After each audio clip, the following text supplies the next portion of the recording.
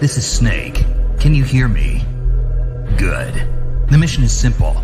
Put your geek pants on and infiltrate Foxhound. If you need backup, contact Ken and Chris on their codec frequency. Ready? Snake out.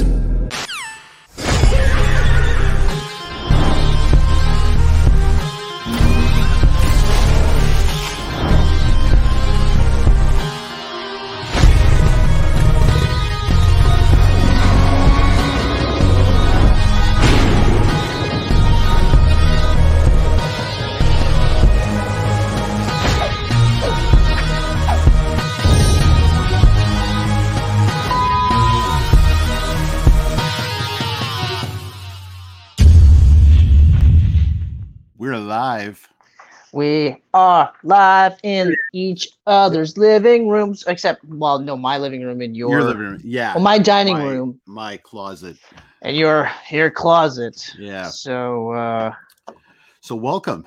Welcome to the first live Geek Pants Camcast.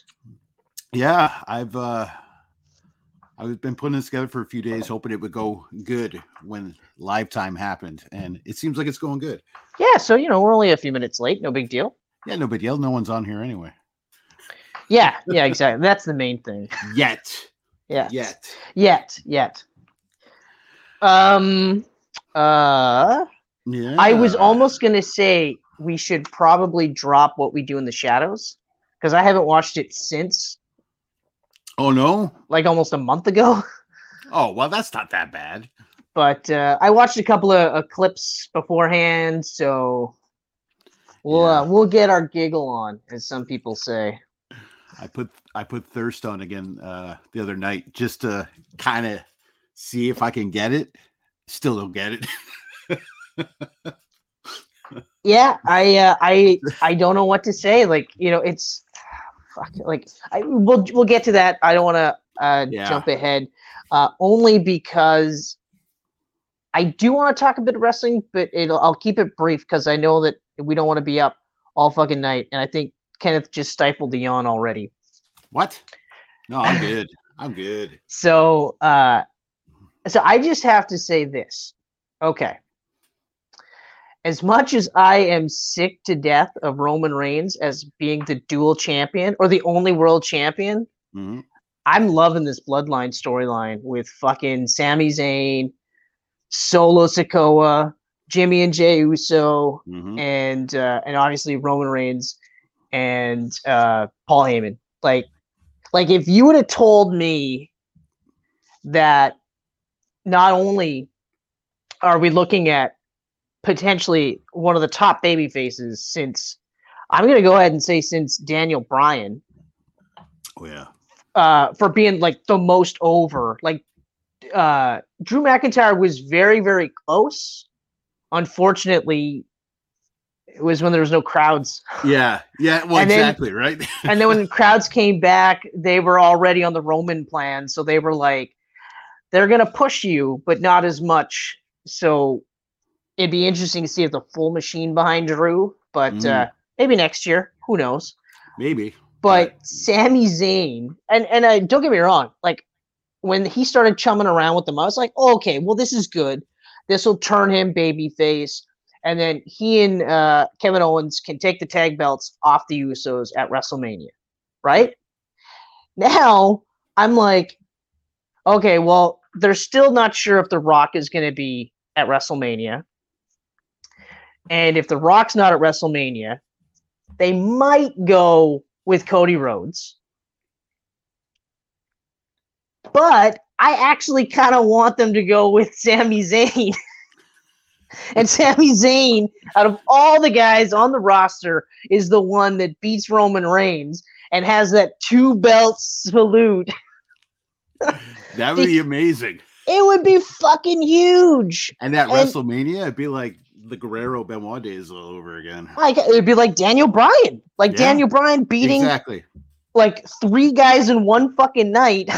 That I'm like, are you fucking kidding me? I love Sami Zayn, and I've loved Sami Zayn since he's been in NXT. I'm familiar with him as El Generico, but I never really watched any of his shit. because I never really had access to Ring of Honor. Yeah. And it's the same reason why I was familiar with Kevin Steen, but never watched any of their shit until, obviously now. Yeah. But that's kind of where I'm at. I'm like, okay, let's fucking do that. Let's do that. It's funny that's the story, and that's the best story they've got going on right now. Oh yeah, no, it's fantastic. I'm loving it. Like I'm not tired of it at all. I was more tired of it a year ago. Now I'm just like, keep going. Yeah, exactly. Like, especially because a year ago we were like, well, maybe Roman might win it, or lose it beforehand, and Drew might take it, or someone. But now we're like, well, depending on who he wrestles at WrestleMania, he's holding it through WrestleMania. Oh yeah. And he might only lose one title at WrestleMania. If. I mean, hard to say. I guess it depends on how quick he wants to hop into that Hollywood career. I think if he doesn't lose at WrestleMania, he loses shortly after that. Yeah, WrestleMania Backlash or the pay-per-view after that, and then he's gone for like 4 or 5 months. Oh yeah, he's on full like even on light duty. He's doing quite a bit. He's on Brock Lesnar scheduling. Right, and it's deserved. This entire run has put him at that stage. They put him exactly where he should be at that attraction level. So now he can do the Brock Lesnar where he can take a couple months off if he wants, come back in for a couple months, put someone over, or like put someone over in defeat or in victory. Like, because Roman's at the point where he could make a guy look good even though he pins him. Oh, absolutely. Like, look at Logan Paul. Now, not to take anything away from Logan Paul, because that guy is a fucking natural for this business. I said it before. I feel bad for Dominic Mysterio because it's Dominic Mysterio. So his dad's Rey Mysterio. And it's not fair to put that on him, but he came in wrestling as Dominic Mysterio. Okay? Charlotte didn't start calling herself Charlotte Flair. She called herself Charlotte. Okay? Yeah. Yes, her gimmick is the Nature Boy's gimmick. But, they're leaning more into it more now on since she's been on regular TV than she was in NXT. You know what I mean? But anyway, I mean, he's been in this a lot longer, regardless of the family aspect. Dominic's been in this a lot longer on the main event level, like at the TV level. He didn't go through NXT. He was like Braun Strowman. He went straight up to main roster, which, okay, fine. Your dad's Rey Mysterio. I get it. Gotta have some perks.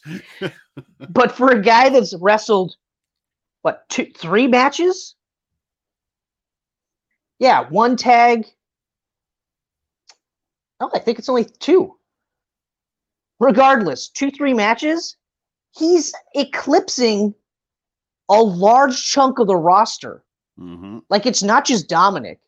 There's guys that I'm looking at like you've been wrestling on the indies, now you're in NXT, and you're not putting together matches like that. Now, obviously, he's not wrestling 4 or 5 days a week, every week. So that's different. Yeah. He ain't going to be that good if he's wrestling on that schedule. But yeah, so not to take anything from that, but also that match would have sucked balls if Roman couldn't carry him. True. You could do the greatest spots in the world, but if the guy that you're supposed to get hit and i.e. catch you looks like shit, then you look like shit too. And then it looks fake. Oh, absolutely. But those shots of that match were insane. That one shot where Roman is like winding up. Yeah. And Logan Paul is like coming at him from the air is like, wow. That's a superhero shot right there. Wow. Like, we're going to see that clip for years to come. Yep. Even if this might be the last match Logan Paul ever wrestles, because he's out on a pretty big injury. I don't think that's the case, but you never know. Like, his handlers and the insurance people. It might be the same with The Rock. They might just be like, look, buddy, if you do this again, we can't insure you. Okay. You're fucked. So it's up to you. Go right ahead. We don't care, but we can't back you on this one, you know? Yeah. And obviously he's going to stick with what he's doing now. He doesn't need this money, but he's certainly proven that he's worth that contract so far. Oh, hell yeah. Yeah. I'm not a big Logan Paul fan at all. As a person, I'm not a big fan of that whole family. Those two are both like, I know they not necessarily have done the same shit that they used to do back in the day, but I'm not looking at them like they're paragons of virtue by any means. Okay. Yeah. But that guy understands the business the only thing he doesn't get is that he should be a heel. That's the only thing. 100%. That's the only thing. Like, I know he wants to be a baby face. I get it. I see the promos and even the way he's acting. Like, I understand he wants to be that cool, good guy, but they fucking hate you. They're booing you. Lean into it, buddy. Yeah. Lean into it. Listen to Roman on this. Lean into it. But at the same time, having said that, I mean, you keep knocking these out of the fucking park to the point where, again, I hate to harp on Dominic, but I'm sorry, that's going to be the thing. Like, it's crazy that he's at the level that he's at. Yeah. Okay? Because you threw Dominic in a match with Roman, what happens? Roman kills him. And I can prove that because it already happened. There's no competition there. It wasn't even a match. It was Roman killed him. That was it. Whereas in this one, yes, there was bullshit with the bloodline and bullshit with Logan's crew. Okay. There had to be. There absolutely had to be. Okay. But you had Roman actually sitting there looking at him like, holy fuck, I almost lost to this guy. Like, that is incredible. And that's what I mean. So Roman won. Oh, yeah. And there was no doubt in anyone's mind that Roman was going to win. There was no doubt. Okay. And I said myself, like, that's the safest championship match for Saudi Arabia because I don't watch those shows. Mm-hmm. And I know who's going to win. I'm sure the match is going to be great. But fuck it. Whatever. Yep. And yet, at the end of that match, Roman didn't have to act like he was stunned and he could have lost this match. He didn't have to do that, but he did. They fucking threw him a bone. Oh, big time. That's how you do it. Yep. 100%. Yeah. So that's it. So Sami Zayn, world champion, main event of WrestleMania. Do it, guys. Do it. Okay. Well, if they could flip this around and Zayn's got the titles next year, that'd be amazing. Look at this. You get all you need is Sami Zayn to get like ousted from the bloodline a month before, 2 months before the show, right? Have him fucking win Royal Rumble. Okay? Mm-hmm. And then have him enlist Kevin Owens, have him enlist Drew McIntyre, have him enlist Matt Riddle, because Matt Riddle is a good guy and he'll help out anybody. Plus, he hates the fucking bloodline. Yeah, unless they're playing his bongos. Yeah, I don't know. There's some things that Triple H is doing really, really well, and then there's some aspects that he's not doing really well, particularly Matt Riddle and Austin Theory. Those two are getting fucked right now. And I'm not sure why. Not sure why. Throw Seth Rollins in there because he's now officially a babyface. Oh, yeah. And so then you've got the bloodline covered. So while the bloodline is distracted from all those other guys, Sami Zayn can score a win. Mm-hmm. He can lie, cheat, and steal. Fingers crossed. Fingers crossed, because otherwise we get to see Roman Reigns beat The Rock, which, fine, whatever. And then the question again will be, like I've said, up until the most recent version of the Bloodline story, where I go, well, what next? Like, yeah. How much fucking longer does he have to hold this title? We get it. You won. We all like Roman now. You win. Yeah. Okay? Yeah, exactly. All right. You won, it's over. It's done. Between Vince and Triple H, you guys did it. We're like, yes, he's established. Now get him off our TVs. I'm fucking sick of it. Take the belts off him, wreck the bloodline, destroy it all, dismantle it. But let's do something else now.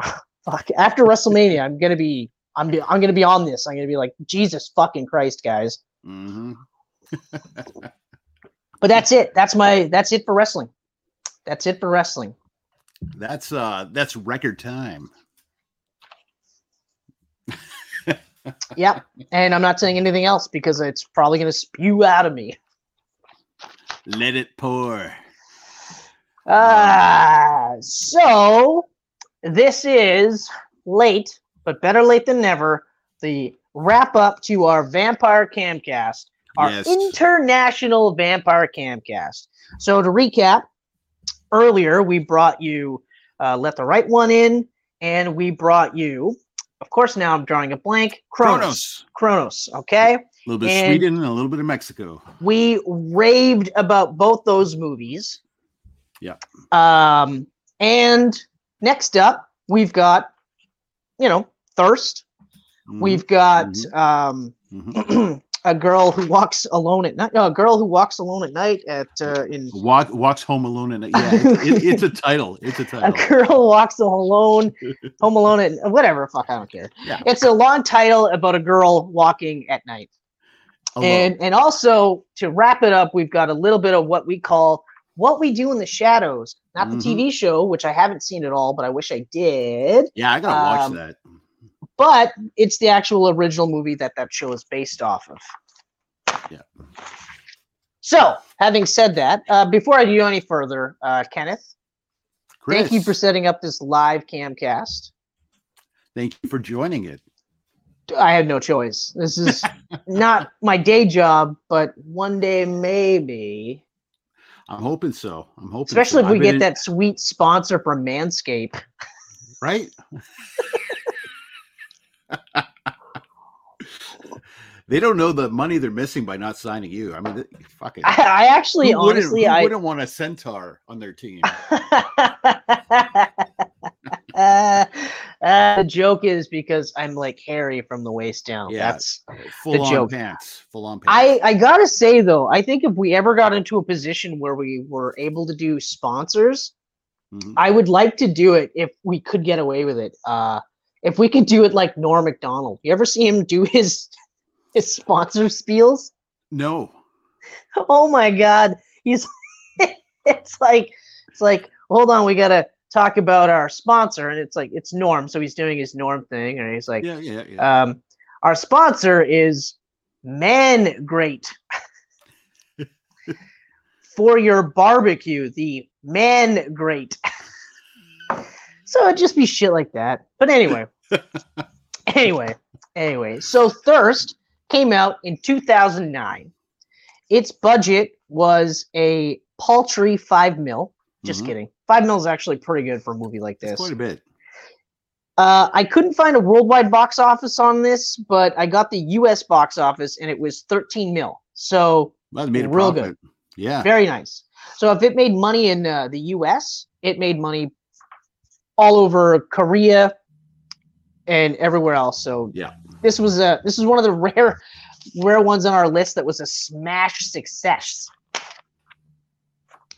The director, Park Chan-wook. Yep, he's not for everybody, but he's a great director. No, he is prolific, and yes, he is not for everybody. Most people will go, Park Chan-wook, I don't know who that is. But if I go, have you seen Old Boy? Most people will go, yeah, that's the guy. That's the guy. Okay. Josh some people might go, bomb in that.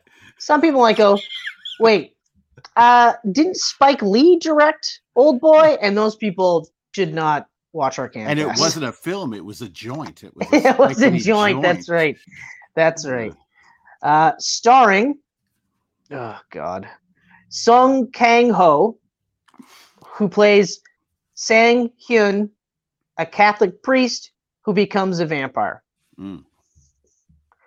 Kim Uk-bin plays Taiju, wife of Sang's friend. Kim Hae-suk, Mrs. Ra, weirdly enough, mother of Kang-woo, who is Sang's friend.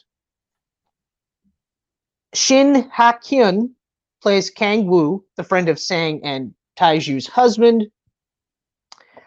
Park In-hwan is Priest Ro, Sang's blind boss. Song Young is Chang. Oh no, Song Young Chang is Sung Dai or Day, retired cop and Kang Woo's friend. Oh Dal Soo Young Do. Oh no, hold on. Oh Dal Soo plays Young Do. Oh man, people don't know what they're missing by not being on here right now. Who is a friend of Kang Woo. Yeah, they're missing some shit right now. Some shit. Shit. Where was I? Oh yeah. Nice one. I like this one. Ra Mira. Nurse you. That's it. That's great. That's it. Should have saved her for last because I've got Huang Wu is Suil Hai, the whistle girl. Okay. Oh. And then we've got Eric Ebune, Emmanuel research director, and Mercedes Cabral, Evelyn Young Do's girlfriend. All right. That's it. That's all for the cast. So the story, basic premise of the story is a Catholic priest volunteers to partake in an experiment to find a vaccine for the deadly Emmanuel virus, but instead he becomes a vampire. So the story is awesome. Like the actual concept of the story is really great. Yeah. Absolutely great concept for the story. I love the idea of this priest is like, I just want to help. And they're like, cool. And then the side effect of trying to help out is horrible lesions, like monkeypox style lesions, and a thirst for blood. No big deal. But the trade-off is you get to do some sweet vampire moves. Yeah. Which we didn't see too much in the last two movies, but in this one, they had some moves. They had a couple of vampire moves. There's some sweet moves. Yeah. I mean, and he totally left his religion behind to bang a girl. Well, technically, he started to leave it because of the vampirism, but ultimately, yes, it was for we'll blame that on the vampirism. Yeah. This was another one where they treated the vampirism as if it was like a junkie, like a drug addiction. Yes. Yeah. But they did a lot of like all these movies on this list did a lot of really cool things with the lore. But like little things, like I liked, it's so twisted to say this, but I liked how the priest didn't want to kill anybody. So he siphoned blood off this dude in a coma. So I have that visual of him just lying on the floor beside him with tubes in his mouth and he's just sucking blood straight from the guy. I'm like, this is fucking hilarious. But it's great because you're like, well, I mean, that's probably the least offensive way of doing it. Yeah. But so that was cool. I also liked how he actually tried to kill himself too. Like once he like starts to, he's like, oh man, I really shouldn't do this. This is not cool for me. You know? Really, I had no problems with the story right up until he falls in love with Taiju. After that, I was like, oh really? That's where it lost you, eh? No, actually, it lost me right at the point where, like, she finds, like, she's trying to get him to kill her husband. Yeah. That's when it starts to lose me, because it was just really hard to follow at that point, because it was a lot of, like he was into her, but then she was, like, into him, and then he kills her husband, but she wasn't really into him. She was making shit up about being abused, and then I was like, what is happening? And it was, she'd go like super hot and cold. Yeah. And I was just like, I like. She was flipping all over. And look, like she was a crazy bitch. I guess. Yeah, she was a fucking crazy bitch. Lunatic. Crazy bitch. Yeah. And for anybody that watches this, whether you come in live or you watch the Campcast afterwards, I don't want to hear. No one's gonna leave a comment anyway, but I don't want to hear, but like, oh, that's the director. Like his movies are fucked. Yeah, they're all fucked. Every single movie I've seen is not they're fucked, but they weren't hard to follow. That whole middle sequence was me just being like, what? What? I don't know. Maybe it's like a South Korean thing. Like maybe they can understand what's going on there better than we can here. But maybe there was a lot of cool visuals, which I mean, that's to be expected with his films. Like the visuals were gorgeous. I mean, fuck the coolest visual of all. Yeah. The coolest visual of all. Sorry to cut you off. Is the visual of that crow-looking priest without the white piece, because he's a vampire, so he's taken that out. Yeah. And he looked like the Crow, or he kind of looked like Death from Sandman, or not not Death. Well, the Sandman actually, the Dream. Yeah. But like just that visual of all black, hair's kind of fucked up. Like he looked fucking cool. He looked super cool. What I really, really love was the first person views when he was going on the rooftops and stuff. Fuck. If I mean, the Crow remake is happening, but if they pull that off in the Crow remake, the first person Crow remake's not happening, bud. Don't hold your breath. It's already shot. It just filmed. Oh, cool. Yeah. Every movie that's ever been shot gets a release. I know. Well, I mean, unless you're Batgirl.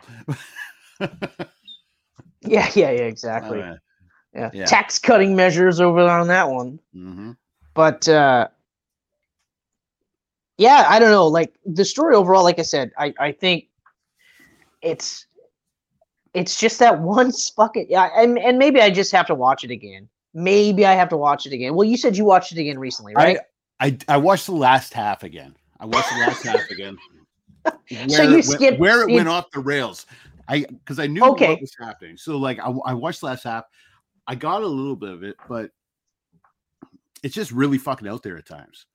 Like once she becomes a vampire, and then you get that crazy Romeo and Juliet type love story. Yeah. I kind of dug it. It reminded me of the end of Blade 2. Yeah, I have to agree. I have to agree with that. But the whole that in between, that in it's getting there. Movie, yeah, it's that one chunk from the setup, and then once they get into the meat and potatoes, then it's just like I don't like this part right here, because everything after that's fine. Like even the end. The end is awesome. I think the end is fucking nuts. Oh, like, I love it though. Let's hide in the trunk. He just blows the trunk off the car. But I even love the fact that he's just sitting there going like, he finally wins out and he goes, no, we can't be alive. We gotta die. Yeah. We gotta fucking die. And of course she's like, fucking vampires rule, and he's just like, yeah, we rule. Let's go for a drive in the desert for no reason. And for no reason, let's take your mother. Yeah. That's the only part about the ending that I was like, why the fuck is she here? I guess he figured he'd give her a show. He might have just doomed her. He might have doomed her too. Yeah, she's fucked for life now. She never spoke again. But I do love the realization from what's her face, Taiju, where she's just like, we're in the fucking desert. Yeah. Like, I mean, I can't possibly get away. There's no fucking way. There's no way. I'm fucked. A desert that just so happens to have a waterfront. I mean, it's in Korea, right? I guess they're out there. It's Korea. I don't know geology or how that works. But I guess I'm saying geography because geology is for rocks, but whatever. I don't know how that works either. Yeah, I don't. I know it's a study of rocks, and I say good for you. Good for you. Good for you. Where did they come from? What else? Yeah, I mean, like I said, story is basically just the beginning and right up and like a little bit to the end, middle, and then a little bit after that bit. The rest of the movie is it's great. It's still a great vampire movie. I still recommend that you see this. And if you're a Park fan and you haven't seen this, like, you got to see this. You're missing out. I mean, Park doing a vampire film is something that's freaking awesome. Yeah, exactly. Like, fuck. Yeah, no, this would probably be on the lower end of movies that he's done that I enjoy. I would have to agree, and it's sad because, like I said, the premise is awesome. The concept too, like you said, like fucking Park doing a vampire movie. You're like, yeah, okay, sign me up. Like, yes. Oh yeah. But I mean, like I said, I'll rewatch it because, well, at this stage in the game, I'm gonna rewatch every one of the movies that we've talked about because they're all really good. And I might be in a better headspace. Maybe that's the case. I might be a little bit more open-minded. I was definitely in a better headspace when I watched the last half of this again. Yeah. Okay. Yeah. Because I think helps. that's especially when it's a subtitle film. You know, you really you can't go into them sleepy because you're gonna fall asleep reading. Yeah, but I think the problem for me was the frustration from that one segment bled into the rest. Yeah. No, I get so that I guarantee you that, like, I watch it and I know I'm going to get to that part. And I'm like, I just have to get through that part. Mm-hmm. Who knows? I might even get to that part and be like, it's not as bad. It's not as bad. And then, of course, obviously the rest of the movie is great. Yeah. But, I mean, shit, like, I love how his priest boss is just like, hey, man, why don't you make me a vampire too, son? Come on, spread that shit around. Don't just give it to your girl. Why don't you give it to me? I can't fucking see. I also like how he thinks that all of a sudden he's going to be able to see again. It heals all. Yeah, like, no, all it does is it freezes you in that moment in time. And then that's it. Can you imagine how pissed off he'd be if he did get it and he's like, oh my God, I still can't see. I got to spend an eternity blind. Right? It's like, well, like we mentioned Kirsten Dunst in Interview with the Vampire. It's that same thing. It's just, so yeah. And obviously, like, not only now I live forever, but I can't fucking see, which is the whole point of this. This is all I wanted. And then, of course, yeah, Priest Vampire is got to just be like, hey, look, man, I don't know what to tell you. I gave you exactly what you wanted. Mm-hmm. I didn't tell you you'd be able to see again. He's a fucking bullshit. How am I going to see if it's daylight outside? Yeah. Not only that, I'm old. I'm going to be an old vampire. Yeah, but you'll be a strong vampire. I mean, you're a vampire, so you'll be stronger. Mm-hmm. Mm-hmm. I'd be pissed. I'd be pissed. I'd be pissed. I'd be pissed if I was an old vampire. Yep. And I'd be pissed if I was like a young vampire. I think like the perfect age of the vampire is like 25 to 30. That's the perfect age. Oh yeah. Yeah. Even like right now, I'm feeling like I'd be too old for a vampire. Now I would take it. But I think I couldn't go anything past 40 though. No. Or unless like I'm in phenomenal shape. Like I'm losing weight now. So like maybe in a year when I'm back to like my optimal weight, maybe then. But yeah, how's metabolism work if you're a vampire? If you're fat, do you stay fat forever, or can you still lose weight? I don't know. See, I assume, like I said, I feel like you're frozen kind of in time. Yeah. Because I mean, you see fat vampires. That's true. I mean, look at Quinn from Blade, the seminal classic vampire movie. Yes. What's his name? Quinn? Donald Logue? I think it was Quinn. I think it was Quinn. That sounds right. He wasn't like a fat piece of shit, but he had a gut on him. Mm-hmm. Mm-hmm. He didn't give a fuck because he was a vampire and he was hanging out with fucking Deacon Frost. That's how you get all the bitches. Oh yeah, Deacon.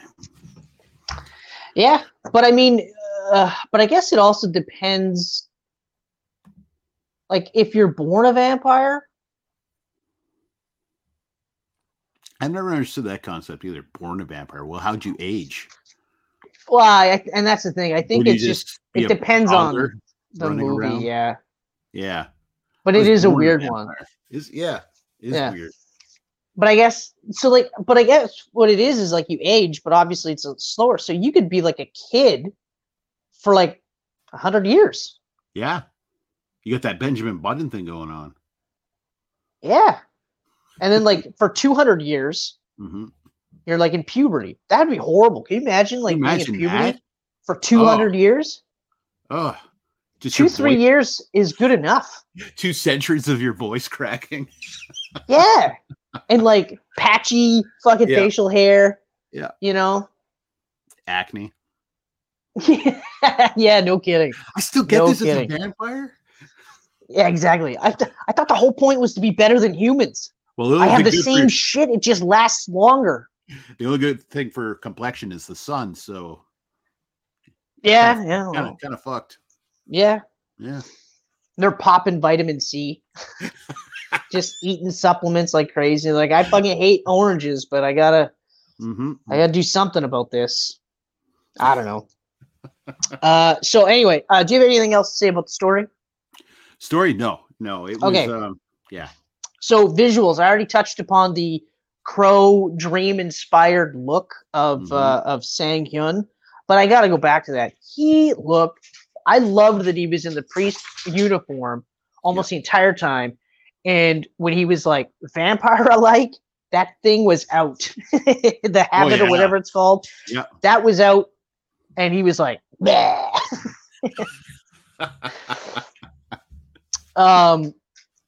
Fuck, and even just like the fight scenes were awesome. Oh, he sat right on my foot. Oh, it is awe, but it's also like, get the fuck off my foot. You weigh 100 pounds. Okay, bud, lie down. I don't know. Look at me. You chose to go there. Anyway, the vampire fight scenes were awesome. I loved the way they made it look almost fake, but just like wire fu, but like really good wire fu. Yeah. And then to echo your point earlier, the POV parkour shit. That stuff was awesome. That's always awesome. That's always awesome. When it wasn't in point of view, you could tell it was very much wire fu. Oh yeah. Like that part with the two of them on the rooftops. It was like Crouching Tiger in the city. Yeah, exactly. Which I didn't mind because I didn't mind it. I like those movies. Yeah. But like, and that's why I said like it's obviously wire fu, but it is a better form of wire fu. I've seen some shitty wire fu. Like Bulletproof Monk. I love Bulletproof Monk, but that's some shitty wire fu. Oh, that's shitty wire fu. Ooh, 100%. It's so bad. But the movie's fucking great though. Iron Monkey? Was it Iron Monkey? Iron Monkey's another one that's yeah. Donnie Yen. But that was one of those like in that mini Asian explosion because of because I watched Crouching Tiger, Hidden Dragon. And then Iron Monkey went to theaters and Quentin Tarantino was presenting it, and I remember just like being so disappointed. I know, like I never watched it in the theater. I watched it years later, and I remember like, and I watched it just because I was like, oh, I'll watch this, you know. And then I was watching it, and I was like, I'm so glad that I paid $0 to see this. Because, like, don't get me wrong, I love the theater. We know this. I love theater, and theater sometimes can make a movie experience better. Mm-hmm. There's no way. There's no way that would have done it. There's no way. Well, you would know because you've seen it. You paid money for it. It's right up there with Mission to Mars as like worst theater experiences. Oh wait. Yeah, a little bit of a mix-up here. Okay, we're good. We're good now. Other than that, one of the things I thought was really crazy was when he accidentally kills Taiju. Oh yeah, and her neck's all contorted, and I was just like, and then of course, because like I'm thinking like vampirism is snapshot. I'm like, well, don't bite her now.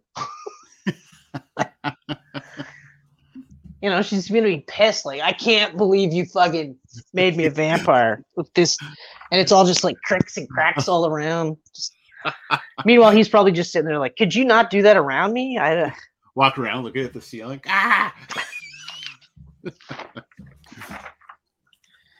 yeah, so story, visuals. I mean, it's another park thing where you're going to get some really insane visuals. Mm-hmm. The cinematographer also really good. The death scene where he kills the boyfriend was weird, really weird. Like you don't see vampires on boats too often. And I remember that scene. Like I remember thinking to myself, like they're taking a really long time to kill him. But then when he does kill him, it's that hauntingly beautiful shot of him in the water. Mm-hmm.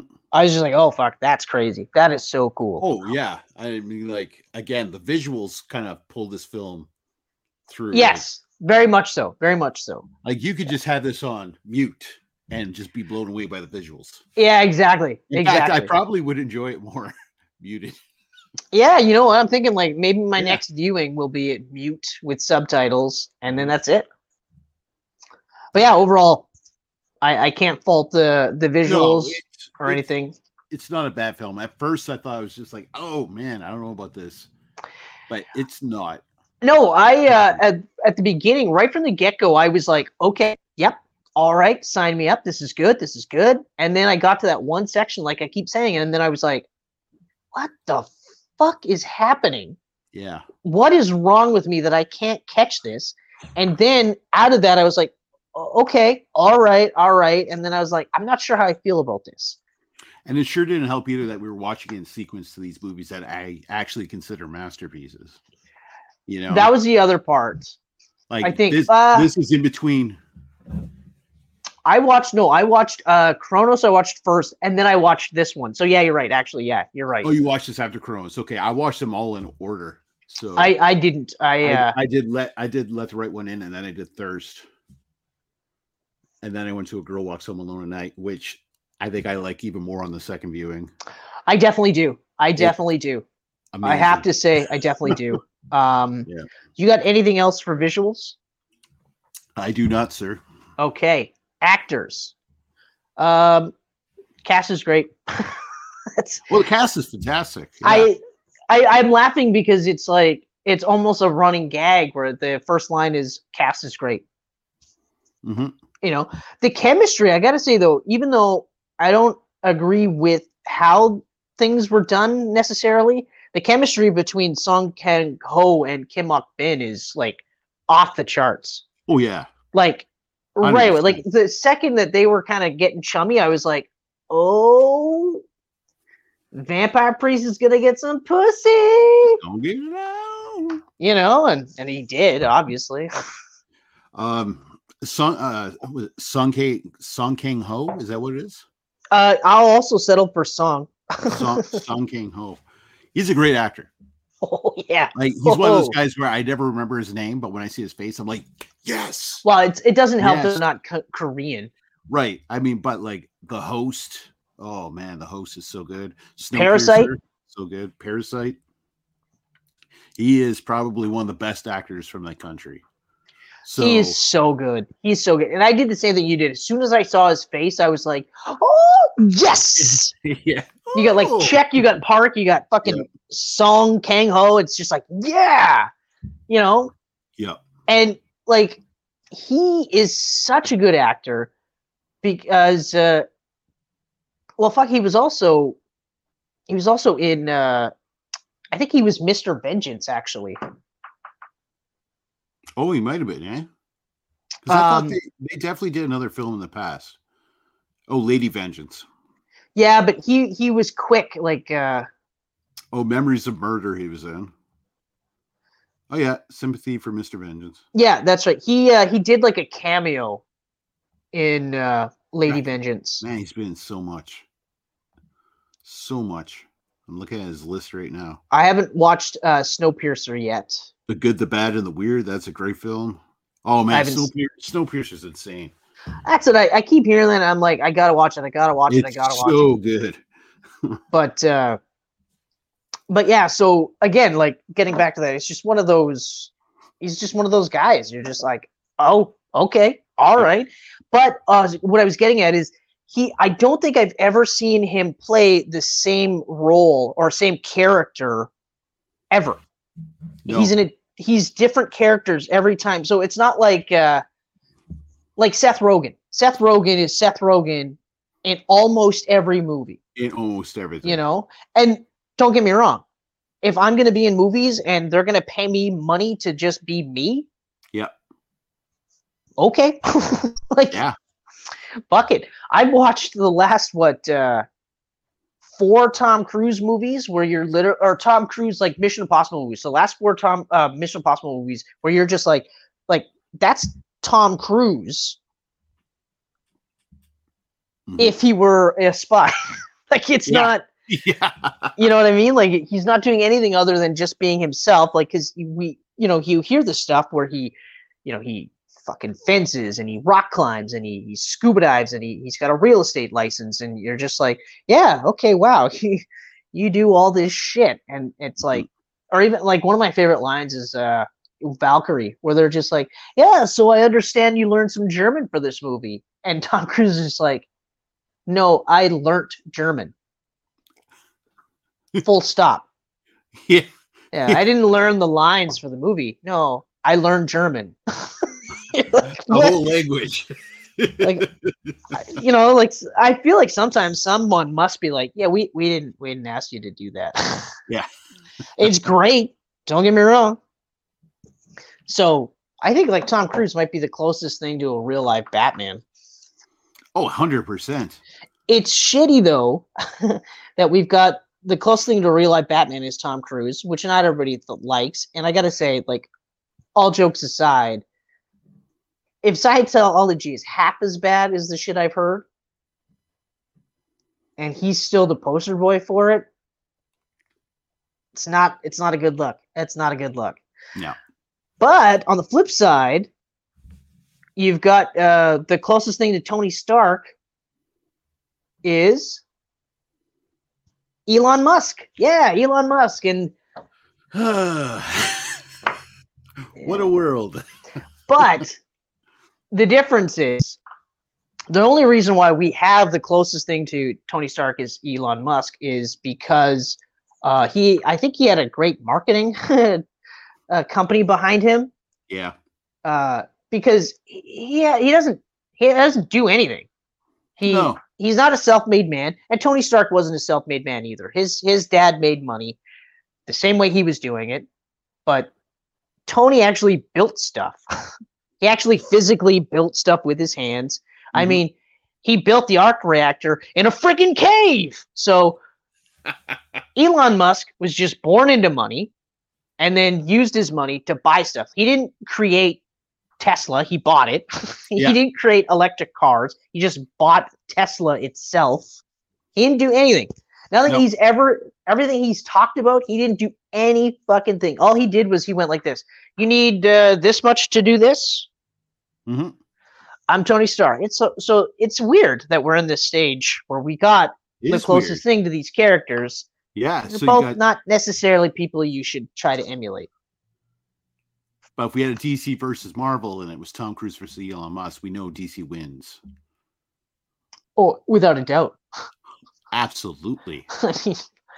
I mean, and I'll give Elon Musk an entire year to get in fighting shape. Okay? Because it's not fair to just point Tom Cruise as he is right now. Yeah.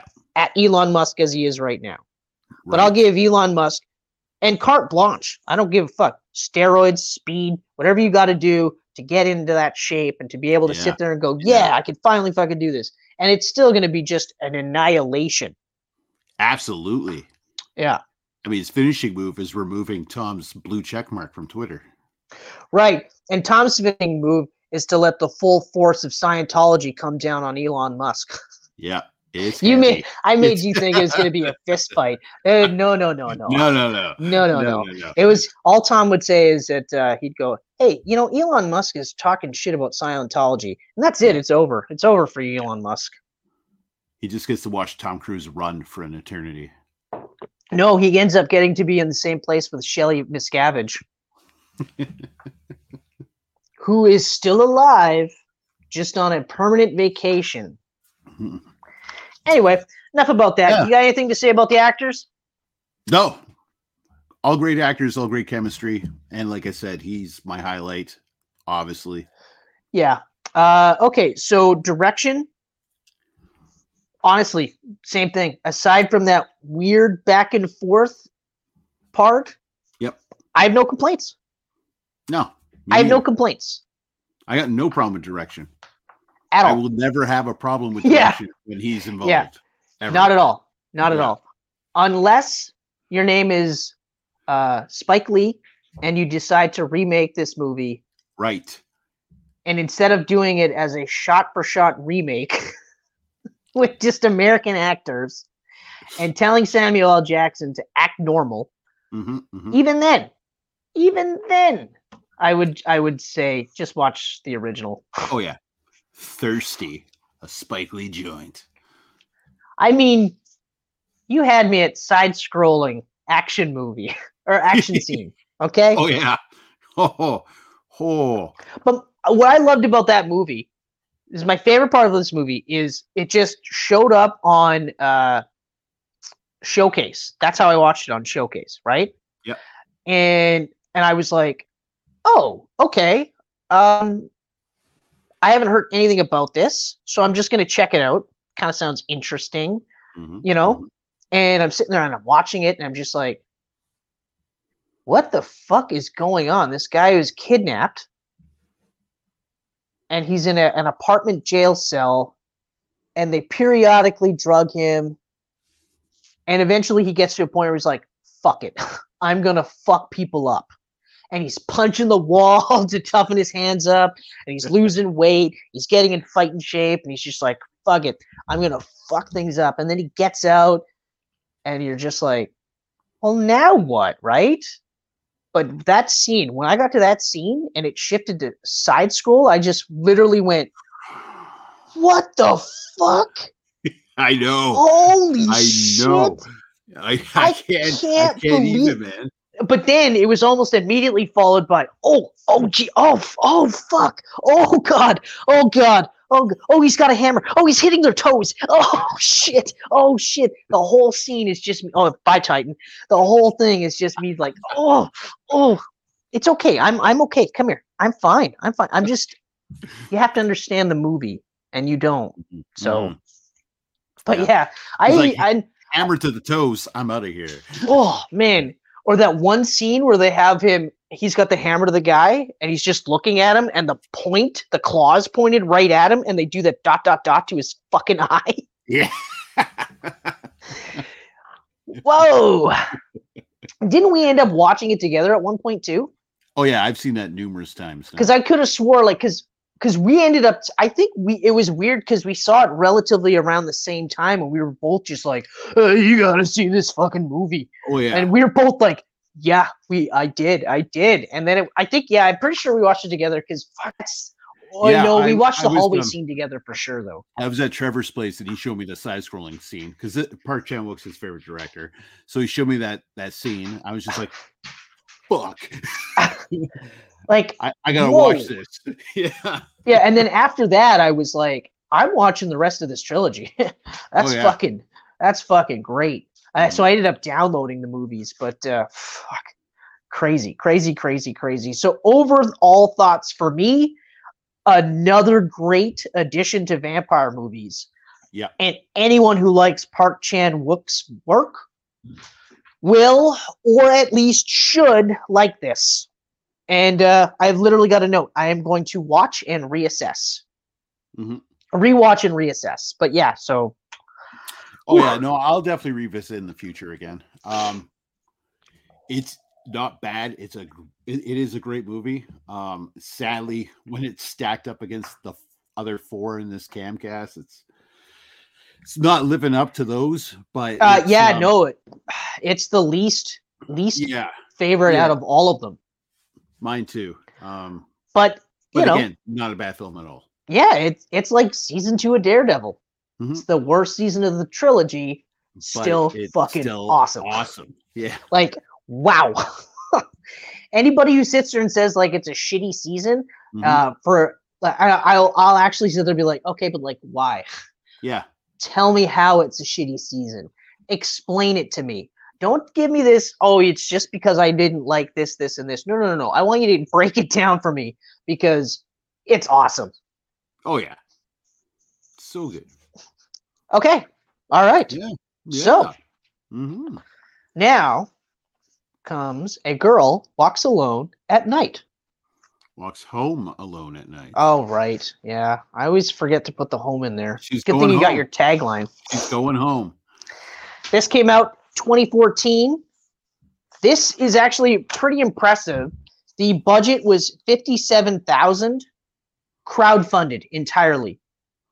Which blows my mind. And they met their goal like in record time. And if I was more into crowdfunding back then, I would have definitely threw money at this. If I had money, I'd be more into crowdfunding, period, just because I think the concept is awesome. It's a sweet concept. Box office, 628,000. So while it's the lowest grossing, that's a huge multiplier. Oh, yeah. Like, I don't care who you are. When you see a budget of 57,000 and it makes 628,000, that's money. Yep. After the $150,000 mark for like marketing costs and everything, that's it. Everything else is bank. Yep.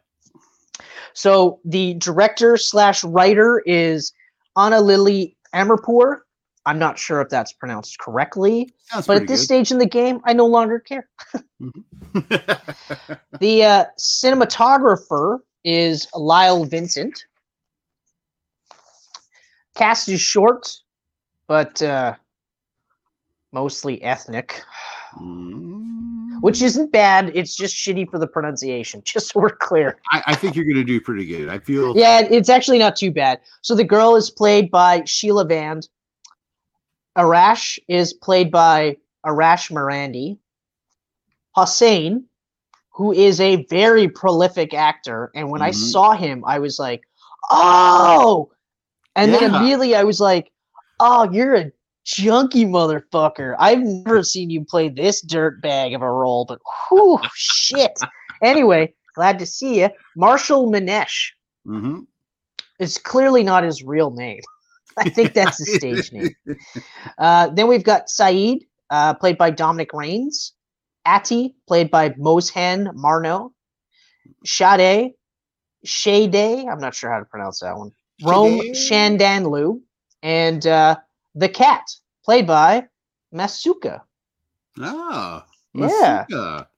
So the basic story is, this is a story of a lonely vampire in the Iranian ghost town of Bad City. Plex describes it as an Iranian vampire western with a killer soundtrack. Explain that movie any better than that. That's pretty solid, because it's definitely got a Western feel, and the soundtrack rocks. Yeah. And good it's also, Plex. I know, I was like, I wrote it down word for word. I was like, there's no way I'm not. That's fucking incredible. So because you said this previously, so you said upon rewatching, you liked it more. Oh, man, it's such an incredible. 100% agree. Incredible film. When I told you I tried watching it and I was kind of like half dozing or whatever, I'm glad I stopped and I'm glad I waited to rewatch it because like I went from being like, well, you know, like I was kind of dozing the last time to immediately going like, oh yeah, no, that's right. I remember why I was exactly brought into this movie the second I started watching it the first time. And the first time I watched it was just because I heard about it on a whim. I think it was on like What Culture, one of those lists about foreign vampire movies, and I was like, okay. And then I told you about it afterwards too. Yeah, you told me. I had been meaning to watch it for a long time, and I fucking loved it. And I thought like it was awesome because right away we are introduced to the fucking drug dealer Saeed, and her. And he like picks her up type of thing. They go back to his place and you're just kind of sitting there like, okay, all right.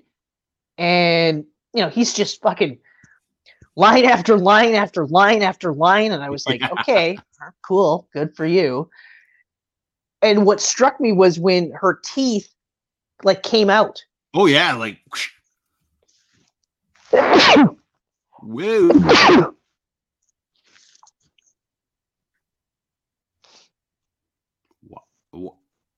Only 2? Don't say don't. You're gonna fucking jinx it. Don't fucking jinx it. But so the first time I ever watched that, and when the fangs came down, I was just like, oh, now that's cool. Yeah. You know? Like and then she bit his fucking finger off and was kind of playing with it. I was like, this is crazy. I'm like, I don't even know what kind of fucking movie I'm watching now. This is interesting. Like, it's interesting. And then, of course, she fucking kills him. Yeah. But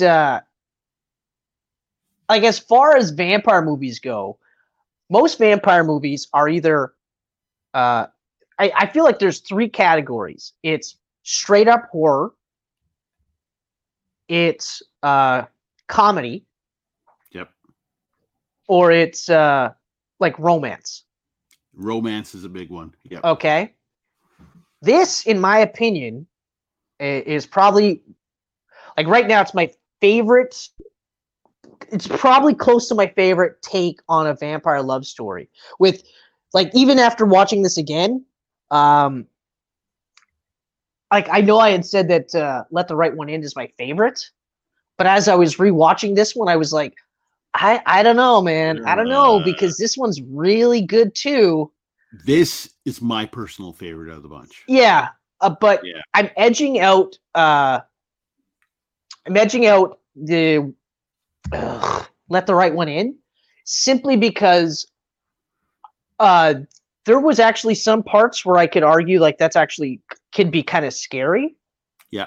Where and I'm not gonna fault this if that wasn't this type of movie. Like, Chronos was a bit more suspenseful thriller. There was a bit more of a suspenseful thriller to Let the Right One In. Mm-hmm. But this one is like, it's like Let the Right One In, and right after that, it's Girl Walks Home Alone at Night. Yeah, you did. Got it right that time. You got the home in there. Fucking right. But yeah, because, oh man. Yeah. Fuck. Like, I mean, the story. It's funny because the story is really just this fucking bored vampire girl hanging out at night and killing bad people. Yeah, that's it. And that's it. That is and it. I was like, oh man, okay. But I was in. Like, I was totally in.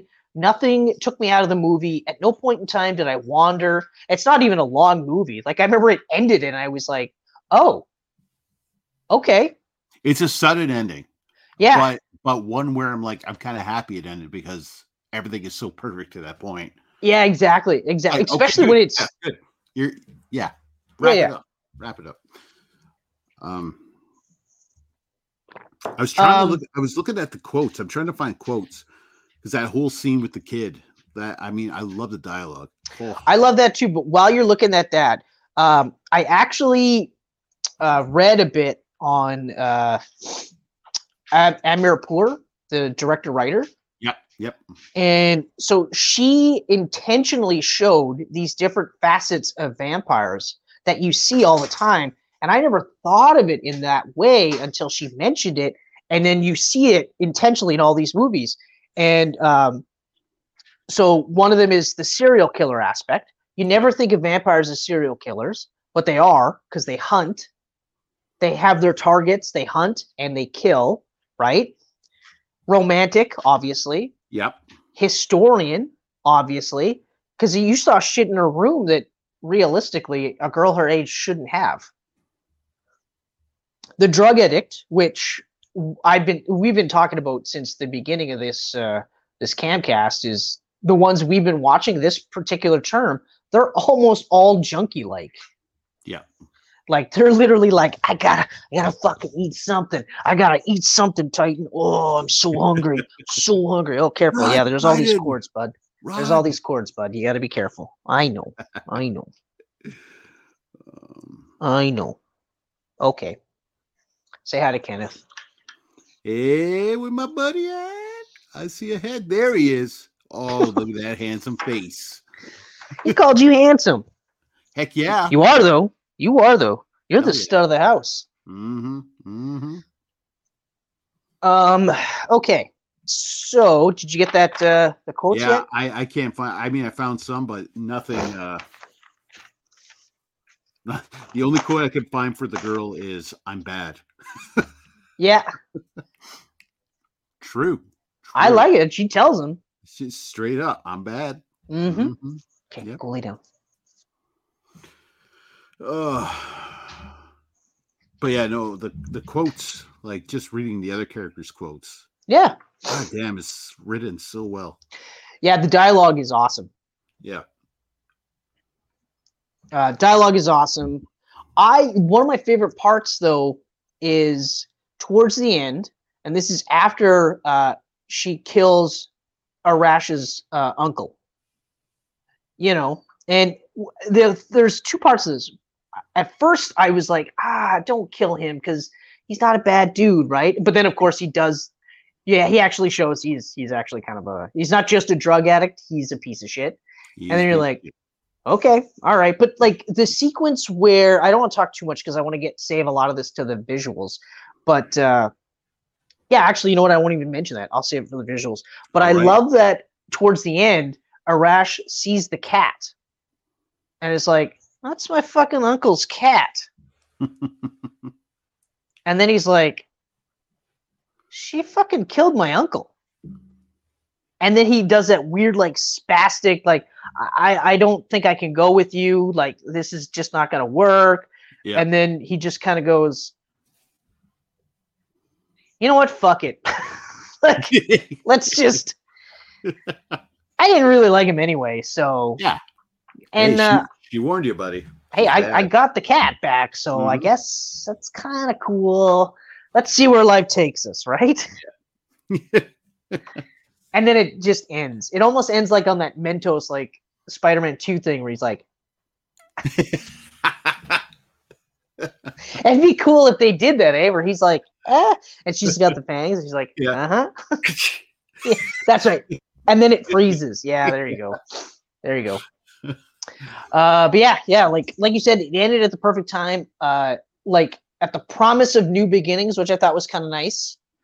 And also, again, same with Let the Right One In. He doesn't express any desire to become a vampire.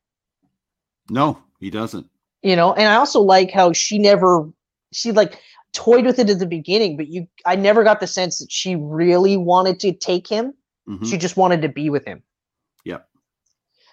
So that's all I have for the story. Opposites attract. That's right. That's right. Sometimes those dead you fall in love with your food.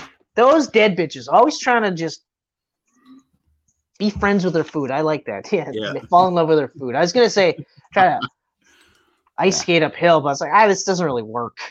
You can't force that metaphor, Chris. By forcing that metaphor, I'm trying to ice skate uphill. Yeah. Some motherfuckers, you know, they're always trying. Always trying. Always trying. Okay, so if you got anything else with the story? No? Yes? No? Nope. Yes? We're good? We're good? Visuals. I love the black and white. Oh, my God. Now, had this movie not been in black and white, I still would have watched it. I still would have liked it. Yeah. I still would have thought it was awesome. But I wouldn't have thought it was as good. I can tell you that right now. If they released a color cut, and I'd watch it, but I'd be like, yeah, I'm never watching it again, though. I'd watch it, but black and white is so perfect for this. Just once. I would watch it once just to see, but when on rewatches, I would always just go back to this one. The only thing I would want for color, it would be like splashes of red in the black and white. I actually disagree. And that would be it.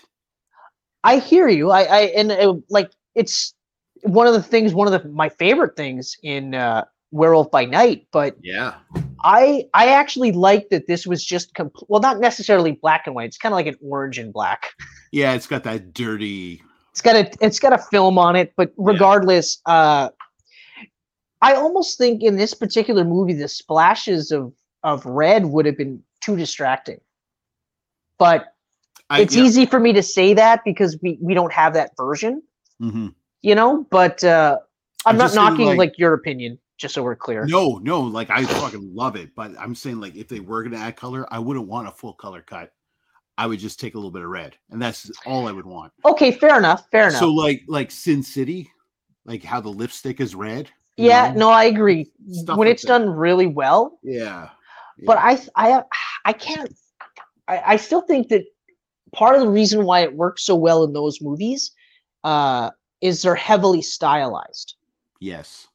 And I'm not going to say this movie doesn't have any style because it is dripping with style, but it's not stylized, if that makes sense. It's not shot in front of a green screen for 90% of the time. Yeah, exactly. Yeah. Now, again, if we ever caught a version where they did that, I mean, like when she bites fucking what's-his-face's finger off right at the beginning, and all you just see is like little bits of blood in her mouth and stuff while she's moving the finger around, might change my mind a little bit here and there. But and also like it's not even really that gory, to be honest. No. So it's not. So yeah, actually that might work because it's not like. It's kind of like Let the Right One In too, where there's blood, yeah, but not a lot of it. No. I think Hakan bled more people out than she did. She fucking ate the dude into the bridge, but it was all shaded. So yeah, and there was a lot of blood, but not with her at all. Yeah, specifically from her, except when she killed Hakan. Strangely enough. Yeah. But whatever. The other thing that I thought was awesome, and this is like for me, out of all the movies, this is the coolest visual. This trumps fucking Vampire Priest, is the visual of the girl skateboarding. Yeah. With the, and I got the word for it. I don't know if it's pronounced correctly, but it's the chador. That nun-looking thing, that Muslim, whatever, like it's called a chador, and it's a little bit more informal. But just that visual, like even when it's like a cape, but when it's not, like when she put it on to, I think it was to kill the uncle, and I remember just being like, oh, like every time she was wearing it at night, I was like, that is awesome. Like it just looks cool. It looks like a fucking vampire. Yeah. Oh yeah.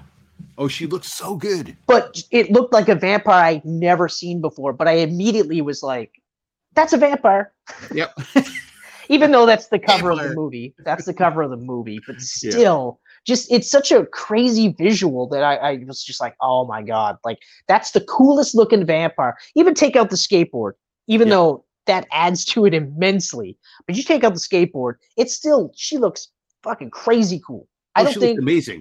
There's a vampire that looks cooler than her, and that's even including Welcome in the Shadows. Those are some cool looking fucking vampires. When they look at her and she's just there on a sidewalk, just standing there looking, like, damn. I think for the longest time, Deacon Frost from Blade has been, for me, like the coolest looking vampire.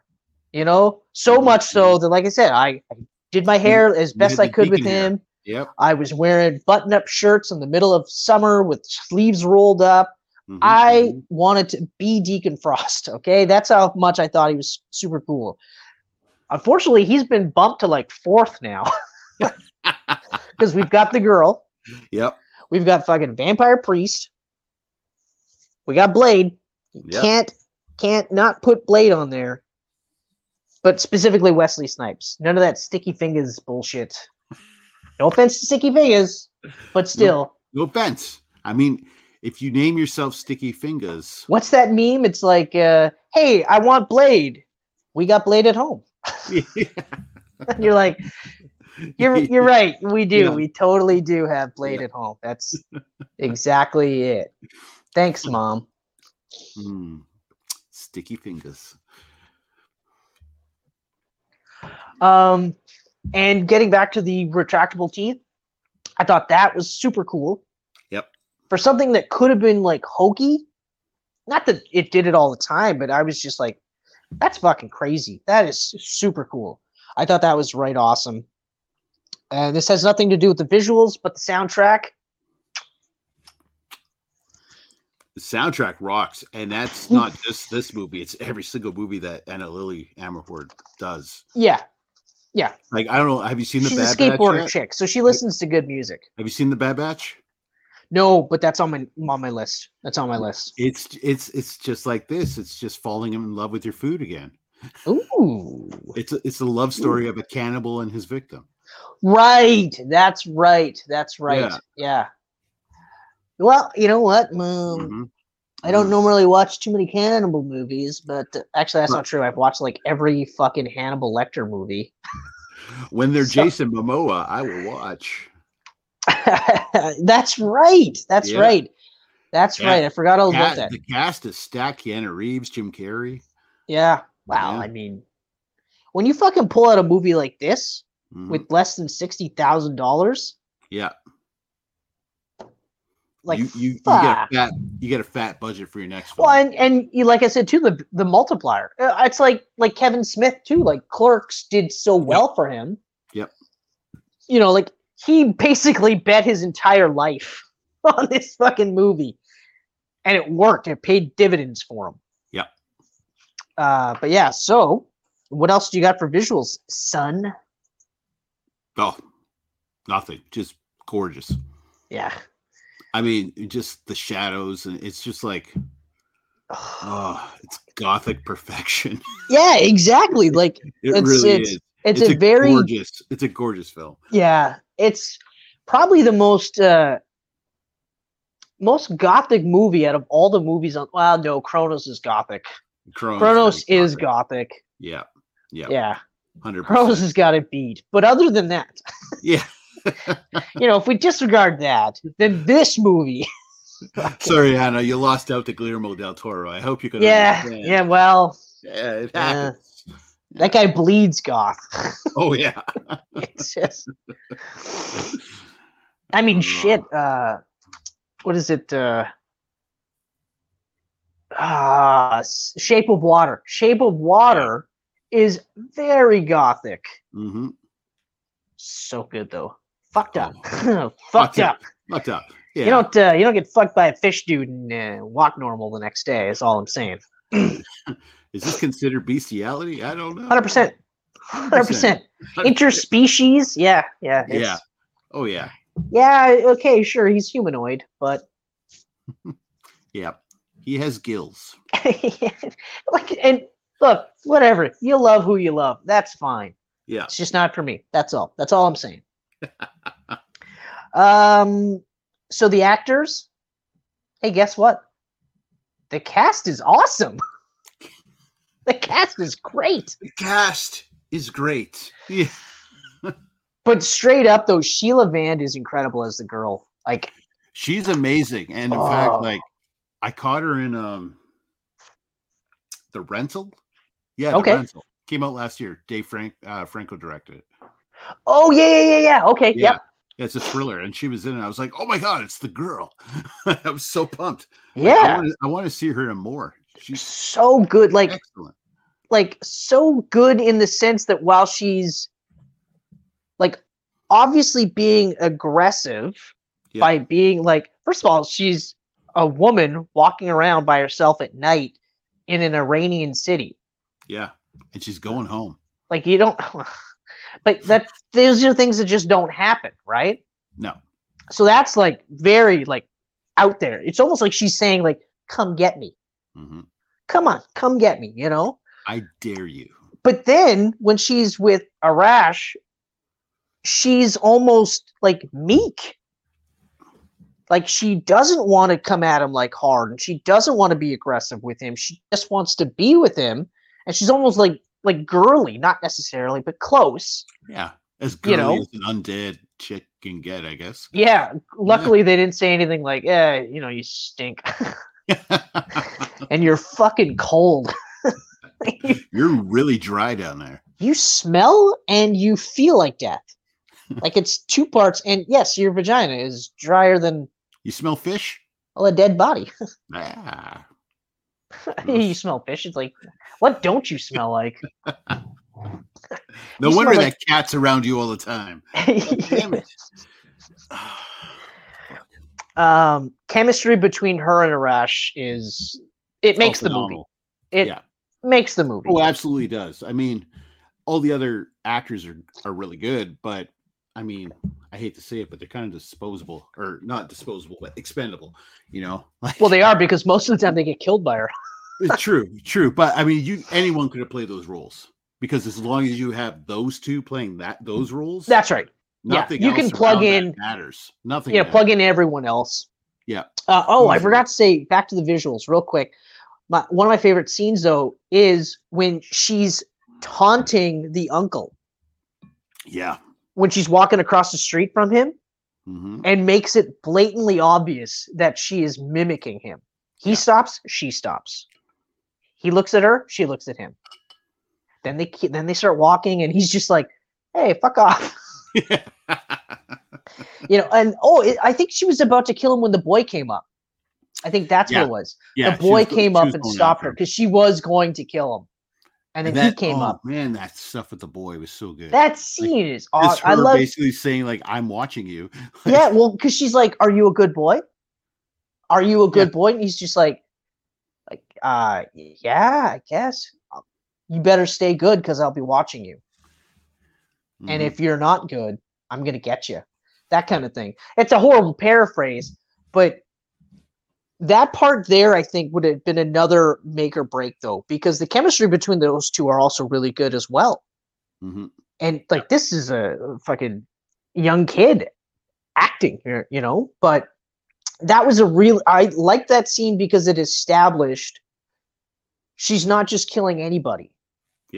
Yeah. She's a vampire, and yes, she has to eat, but she's specifically targeting bad guys. Okay. Not bad women, but just bad guys, Yeah. And that's fine. Like, fuck it. We could use a lot less bad guys in the world. Oh, fuck yeah. I mean, I get it. Like, there's a certain group of guys that are sick of hearing about how bad guys are. And it's like, well, okay. But there's some shitty dudes out there. So yeah. Well, as long as you're doing your best not to be shitty, then you got nothing to worry about. There's bad girls too. Yeah. Exactly. Yeah. There's bad everybody out there, but girls suck too. In this case, we're talking about the men, and exactly. A lot of shitty dudes. Black lives matter. Yeah, all lives matter. It's like, that's not the point, asshole. Okay. The point is that for the longest time, there's been a despairingly huge chasm between the treatment of one group of people versus another group of people. For instance, if I beat somebody up, I would get less time if Black Chris beat the same person up. Okay? That's just how that works. All right? It's true. Or Native American or Indigenous Chris. Indigenous Chris got caught with some weed. He's going to serve more jail time than White Chris, who gets caught with weed. That's the disparity. Okay? And it's just facts. Sorry about that, but facts don't have feelings, and if you get bent about it, look inwards, son. Anyway, so getting back to the actors, Masuka is probably the best cat actor I've ever seen. Better than the cat from Homeward Bound. I said it, ladies and gentlemen. For the other person that's watching, because you're the only person watching this. So wait, are you voting Masuka top pussy? Yes. Yes, I am. You know what? Wow. Yes. Wow. Even topping fucking what's his face as a cat in What We Do in the Shadows. Fucking cat face, or his face on the kiss. Like, what the fuck? We can turn into any animal, but our face can't change. I thought this is the stupidest. Why would you? I know why. Because I'm crying, laughing, thinking about it. That's why. Okay. What do you got for actors? You got anything for actors? Because we're wrapping it up. We got direction. No, we're good. We're good. Okay. This is an almost perfect movie. You say almost. So what makes it not completely? I don't. It's hard to say that it is. It's probably perfect, actually. I think I'm just trying to be modest. Oh, well, okay. I think what it is. I think what I wrote this because like I'm still saying that I think what Let the Right One In is the better vampire movie. Mm-hmm. But it's tough because I feel like they're. I'd have to say they're both perfect movies. So I don't want anybody that saw my Camcast. Well, which one is more perfect? Yeah, which one is more perfecter? Oh, well, that one's got color, and this is black and white. Yeah. The other one had was also mostly shot at night, and yet outside it was brightly lit. It was because this one was shot in a city under streetlights and stuff. Mm-hmm. The lighting was a bit better, but it wasn't like I have to to be fair, the brightness did take me out of the movie because I remember thinking the entire time I was like, this is fucking so bright. Like, how does the bitch walking the dog not see from 40 yards that this guy has been letting blood out of this one fucker? So then, even though I think it's my favorite vampire movie, that's why it's not a perfect movie. Whereas this one, nothing took me out of the movie. I think there it is. Yes, you're correct. Boom. This is a perfect movie because nothing took me out of the movie at no point in time. I was in, and then once it was over, I was still kind of with it because I was like, oh, man, that was so good. Same with Let the Right One In. By the end of that movie, I was still kind of like, ooh, this is something. Chronos is the same way. Thirst is the same way. All these movies, I was like, this is something. Unfortunately, Thirst was, the least amount of time I spent doing that. Yeah. But still, it's okay because it's like being the tallest short guy. Still good. Still good. Oh, I got a note here. One of my favorite things to talk about when it comes to a director. Confidence. Yeah. Oh, yeah. Oozing. Oh, this is oozing machismo. That's how confident this fucking movie is. It's ascended a new level of confidence where now it's like Razor Ramon confidence, okay? And the girl is the bad guy. The girl is the bad guy right there. Yeah. And instead of toothpicks, she's got retractable fangs. Yeah. But she fucking told the story exactly how she wanted to with no studio bullshit. Now, this is kind of like we cheated a little with this. This wasn't shot in Iran. This is a cheat. We explained this is a cheat. Yeah, like this is a U.S. film in Iranian. Yeah, it's set in an Iranian city called Bad City. There's not one white person. Like they're all Persian or Iranian or like they're not. So some of them are American, obviously. Yeah. But so it is a cheat, but I don't fucking care. Yeah, I really don't. I don't care either. What do they say? Come at me. Come at me. But they mean like literally at me on Twitter. That's what they mean. I mean, come at me. Oh, wait, hold on. Where's the camera? There it is. Not with fists. There we go. At symbols. Yeah. Yeah. So, I love the idea too that she crowdfunded it, got the money she needed to make the movie, made the movie, and then went, here you go. And some lucky guy was just like, okay, cool. Awesome. Yeah. Let's fucking throw this in the theater and we'll see what happens. And then it makes like a bajillion times its budget.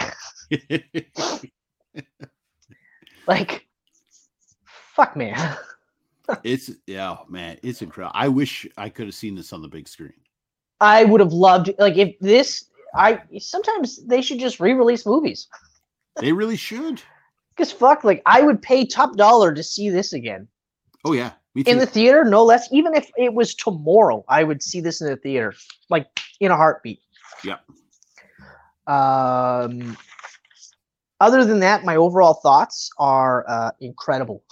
Just a great fucking movie. That's it. That's it. And I agree completely. Oh man, it's just so. It's masterful. It's absolutely masterful. Yeah, exactly. It's a masterclass in. Especially for first-time filmmakers, like if they watch this, like it's really going to show you that you could do it. You can do whatever you want. Exactly. Cronos is another example because that's also a first-time movie for him. Yeah. Granted, the budget on that is much higher, but still. Yeah. But even that too, that they're like, as first-time actor or first-time director, here's a fucking big giant case full of money. Mm-hmm. But Go like nuts. you said, it all comes down to confidence again. Like she had this tiny budget, these unknown actors, didn't shoot in color, and I'm sure that had something to do with costs. But she went in with the confidence and gave us a fucking crazy good movie. Well, okay, so an example of a first-time director without confidence. Mm-hmm. Who was the director of Dark Phoenix? Oh, Simon Kinberg. It was Simon Kinberg, okay? Yeah. Was that his first time directing a movie? I think so. Because he was part of the writing for almost every other X-Men movie. He's a writer. Yeah. I think that was his first time directing. If I remember, but so that's an example. And if it isn't, I apologize. Yeah. But again, I apologize too for the off chance that you see this, Mr. Kinberg. But that movie, I didn't see any confidence from the director. And I know that this is a studio movie, okay? And I know that it is also, unfortunately, coming up diminishing returns franchise. Yep. For the next or the new class, okay? So I know that there's a lot of shit stacked up against him. And of course, it's also, a movie with a bunch of suits going, we want all of this. We want this. And, so you have to navigate all that shit, right? Yeah. But at the end of the day, nothing in that movie suggested competence, except maybe the Quicksilver sequence. But that's almost a cut and paste of the. Oh, the train sequence is fucking good. Yeah. Okay. Yeah. People like to poop on that movie, but I mean that train sequence is fucking nuts. Yeah. No, I agree.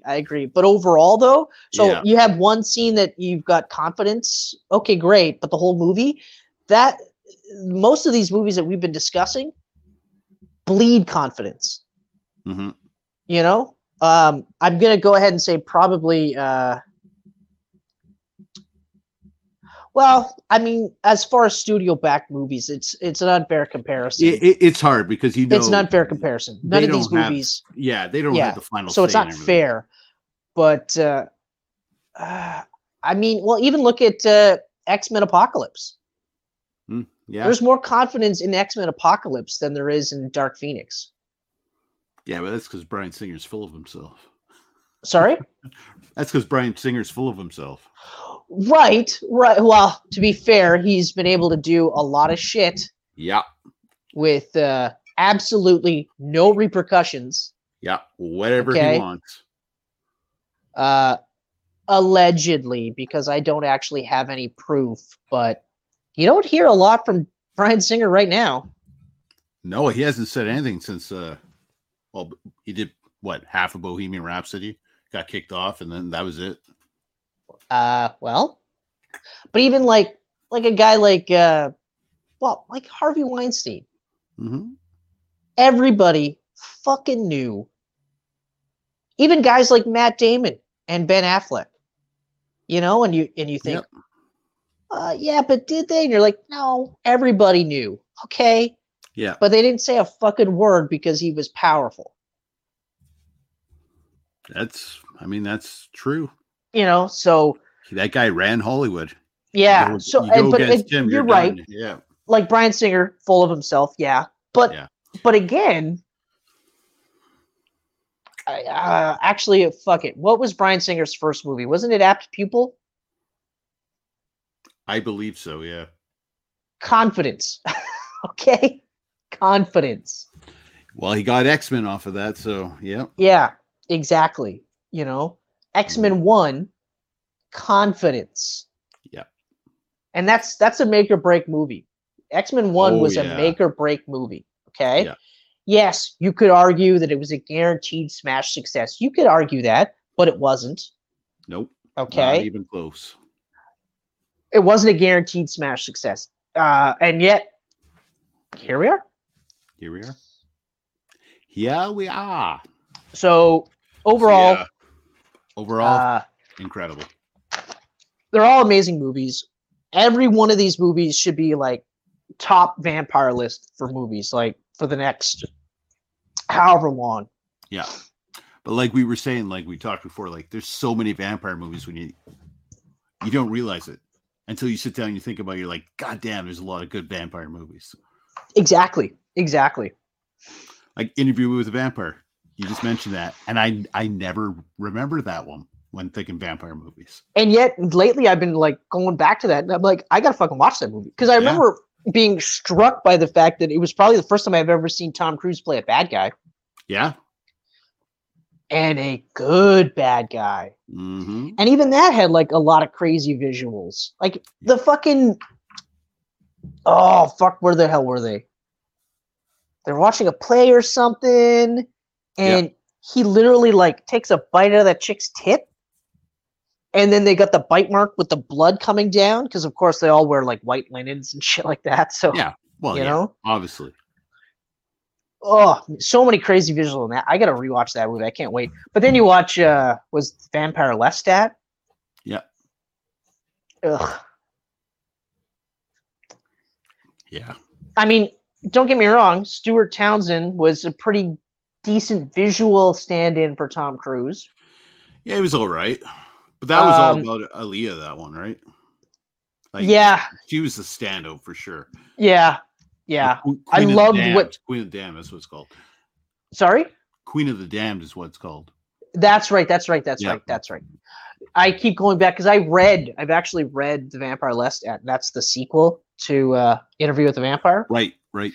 And then Queen of the Damned is the book after that, which I read. I might have only read about half because that was a little bit tougher to get into. Yeah. But and then I watched the movie and I was just like, I don't know. Movie was okay. Like it's okay. It's good as a standalone, but if you compare it to the same universe exactly. as the other one. Yeah, exactly. There's no comparison, actually. There really isn't. Absolutely no comparison. No. Anyway, so now we mentioned it a couple of times. Yeah. We're gonna do this one a little bit differently. Now the palate cleanser, as you were calling it. That's right, the palate cleanser. Yeah. I am gonna go through budget and cast and stuff like that. But then after that, we're just gonna basically giggle. Dive. Yeah. So anyway, What We Do in the Shadows, we've referenced several times in this Camcast, came out in 2014. Budget $1.6 million. Box office $7.3 million. They should have greenlight the werewolf sequel immediately. Oh. Fuck. Oh yeah. So it's directed and written by Jermaine Clement and Taika Waititi, and it literally is a mix of both of these guys. Yeah. You can't separate one or the other. It's a fusion. It's like I literally worded it like this the other day, where I was like, it is literally Flight of the Conchords meets like Taika Waititi, and we've put vampires right in the middle, and that's the sandwich. And that's it. That's it. So the cast is, this is going to be a tough one. Viggo von Dorna, Smarten, Shedden, Heimberg, sorry. Fuckers. Taika Waititi. This one I like. Vladislav the Poker. Jermaine Clement. And the Poker. His, like, he literally, like he said in the interview, it was Bram Stoker's Dracula, like Gary Oldman's Dracula. That's him. Yeah. He's like, I just ripped it off. That's it. That's all. Deacon Brooke is Jonathan Brugh. Peter. Oh, Peter. Fucking Ben Franchum. We got Nick, played by Corey Gonzalez Masur.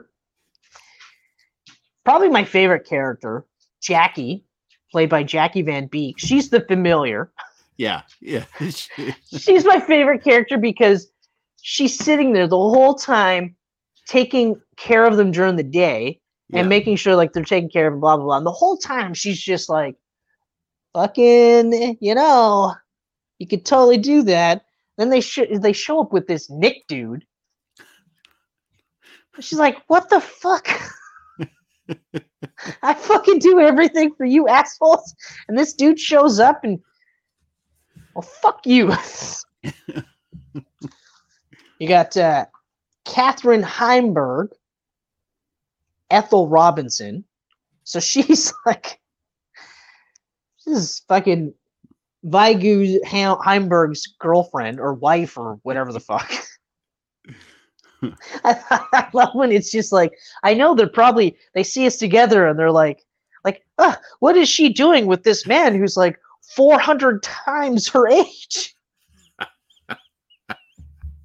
He's like, but, and she's like, it doesn't matter who you're in love with. He's like, they call me like Cradle Snatcher.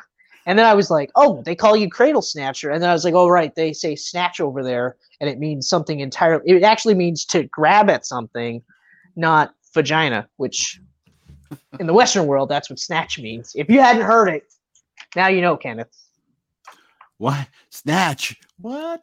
Yeah. Then we've got Anton, played by Rhys Darby, and he is the head werewolf. We got Pauline, played by Elena Stageco. That's Vlad's ex.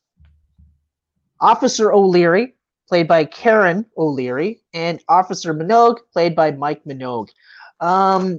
This was actually one of the first movies that I watched in this house when we moved in. Oh, really? Yeah. It was on Netflix. I was a couple of beers in, and I was like, I think it was like the second weekend we were here. So everything was kind of a little settled, and it's just kind of getting used to the stuff. Mm-hmm. And I was like, I've always wanted to watch this, so I'm going to fucking watch this. And then I just giggled and drank, and it was a great time. But like, it's funny because like you forget like in 2015, because you're like, oh, it's a mockumentary. Oh, that's fine. And then you're like, oh yeah, 2014, everything. Everything was a mockumentary. Yeah. But whatever, fine. This fucking movie's so stupid. Like, it's just so stupid. I love how it opens with a group of filmmakers have been given special access to this special secret society, and they've been explicitly promised that they will not be killed. And you're like, this is okay. And then you get this opening montage of these guys fucking cleaning. And they're like, I love it because it's set in modern times. Yeah, but these assholes are dressing like fucking 14, 15, like when they were vampires, like when they were born or whatever.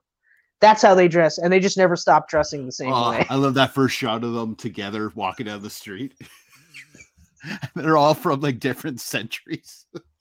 And not one of them was wearing a modern piece of clothing to save their life. Oh man. It's just like, what the shit? It's just absurd.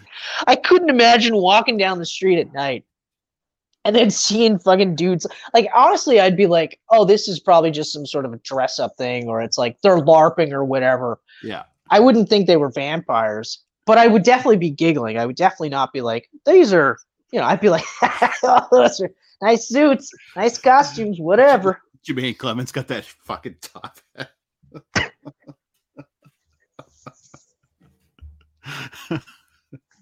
going off about the beast the whole time. The first time they go in his room, it's just this giant orgy, and then shuts the door real quick, opens it up, it's all normal. Everything's gone. This is my torture chamber. Like, yes, it is your torture chamber. Oh. I was like, this is the fucking absurdest thing ever. I was like, this is so funny. I can't wait. This is awesome. Like, they're going through. He's like, this has been on dishes, been on your name for like 50 years. It's never changed. He's like, vampires don't do dishes. Like, what do we like? You eat him and then you clean him up. You don't put him on a plate. Like, you're right. You don't actually do that. Or fucking Vlad is like, well, the other day I dragged that body down the hall and I noticed that it was less dusty. So I swept. Yes, you did. You did actually sweep.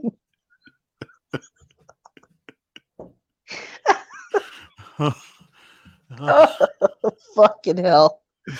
Oh my God. Oh man. I love Peter. Peter's I love awesome. everything about Peter. I love the first time I saw Peter, I was actually like, holy fuck, he's scary as shit. I know. I did the same thing. I was just like, oh geez. Oh geez. You just watch Peter react to these idiots around him. He's like this the whole time, just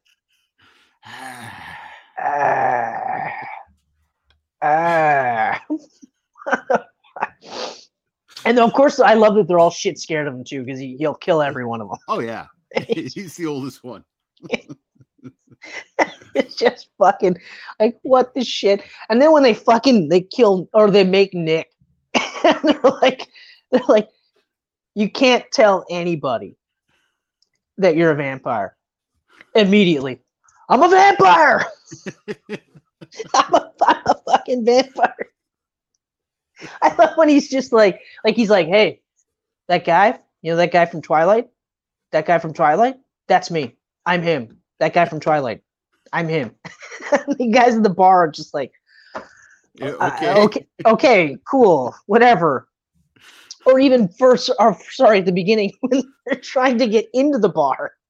And I never thought of it like this, but they're like, we can only go in if they invite us in. And I was like, like, so like, you can come in. And it's like, so would you let us in?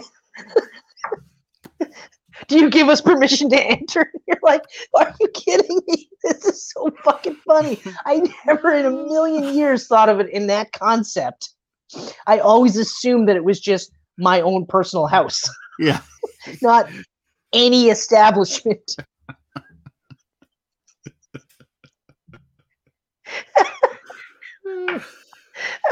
And so of course Nick gets to chop in there so he can invite them in.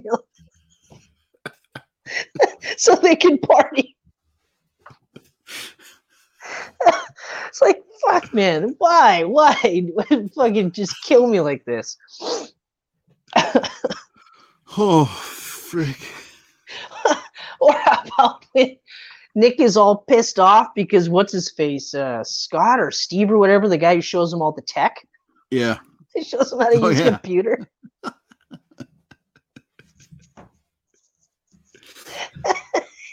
And Vlad gets so addicted that he doesn't eat anything.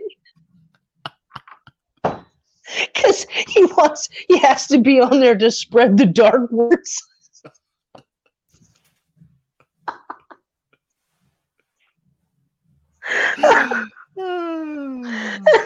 This is like, what the fuck?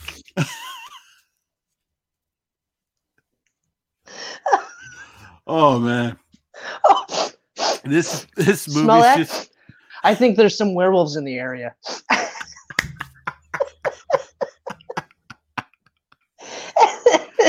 It's just like, what the fuck does he say? Oh my god. Oh, I can't remember. He says something, and then all of a sudden it's like, "What? You want to start something?" It's like, "No, I don't want to start anything." And it's just like, he says, "Except you want to smell each other's crotches or something like that." It's like, we don't smell our own crotches; we smell each other's crotches. And he's like, "No, stop. That's not helping." And the one guy goes, "Yeah, whatever. We got Captain Faggot over there," and it's just like, "Hey, we're werewolves, not swearwolves." Swearwolves. And then they go, yeah, well, it'd be like a bundle of sticks. Why don't you go chase one of these sticks? And one of them fucking One of them goes. One of them goes. Just like, and I love Raz Darby, so. When I saw him, I was like, yes, yes. And then when they said it's a group of werewolves, I'm like, oh my god, even better, even fucking better. This is great. And then he starts almost changing, and it's just like, look, it's not a full moon. it's not a full moon. You're lucky.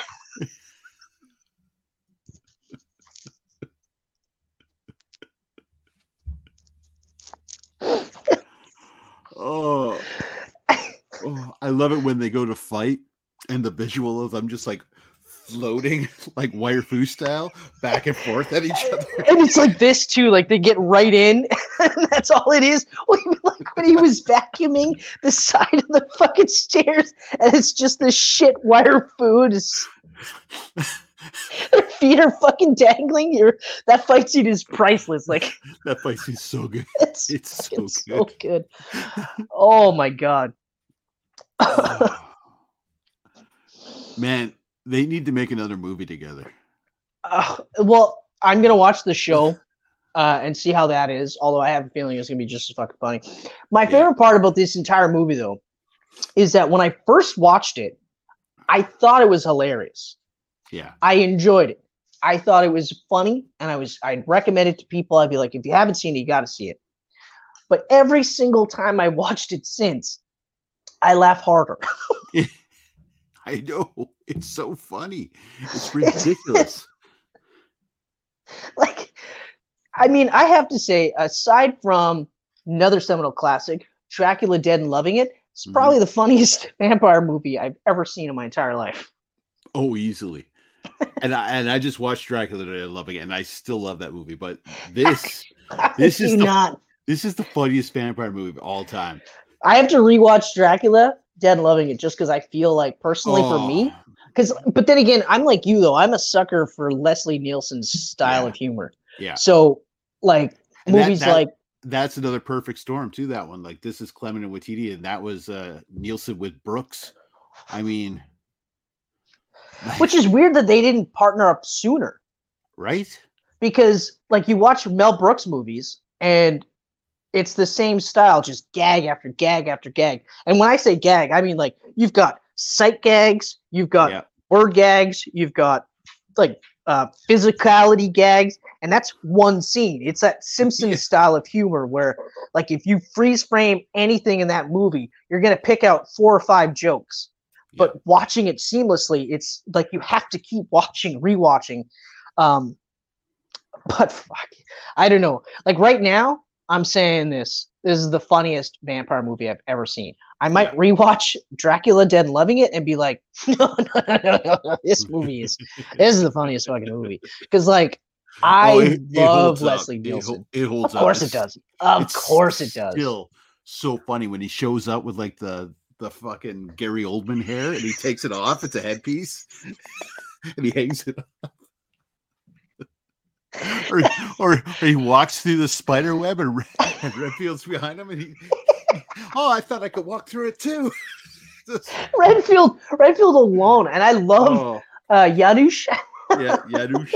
But Redfield was fucking holy shit because he was in the psych ward for chronic masturbation or something like that. Yeah, because he was a sexual deviant. Oh my god! Like fuck this movie. This movie is so fucking funny. It's so stupid. I didn't realize I forgot how short it was too. Oh, like when it got to the ending, 80 minutes. I was just like, "What? Oh, it's over already?" I was like, "Oh, okay, all right." It just it never lets up. It's just fucking cry laughing for 80 minutes fucking straight. Selfies. The selfies. or when he's getting a text message and it's like, there's a crucifix behind you. He's like, ah! He's like,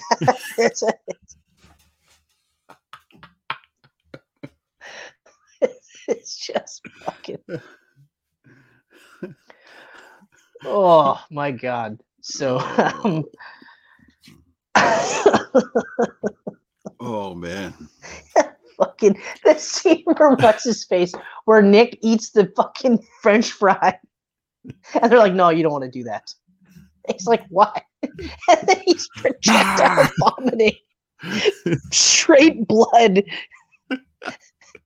repeatedly, and he's furious. He's just like, "Are you kidding me? Chips is my favorite food. I can't even fucking eat them. This fucking sucks, man. This fucking sucks."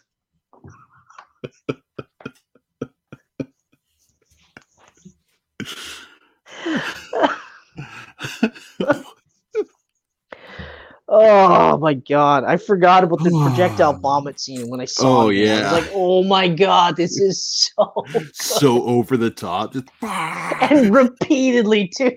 It's just all over, like it's just a puddle, a fucking puddle, almost a river, or I guess a small pond of blood. A small pond, yeah. But still. Holy shit. Oh. Whew. Yeah. So that's yeah. So yeah, we like that movie. we sort of kind of like that movie. Oh. So there it is, guys. That's 5 international vampire movies. 4 if you want to get technical, but if you want to get technical, there it is. There it is. It's totally well, I can keep forgetting it. There it is. I feel like I could have pulled a JP, right? Yeah. Oh, it's this one. Turd nuggets. Oh, that was great. I would love to just thank all our guests that came on tonight. All 0 of them? All 0. We had one porn bot come by. Yes. I looked at the comments lit up. I was like, oh man, comments. And I opened it up. It was just all like porn bot shit. You're like, oh no, cool, bro. No. I don't need that. Thank you, Pass 336 Fun. Yeah. Sorry I had to block you. Yeah, exactly. Too bad, bro. Yeah. We don't watch your shit. Well, so the live was a bust, but we'll see what happens. I mean, whatever. We'll see what happens. I enjoyed it. I think people will like it as they watch it. Maybe. You know what the thing is too? Like, we're on the Eastern Standard Time.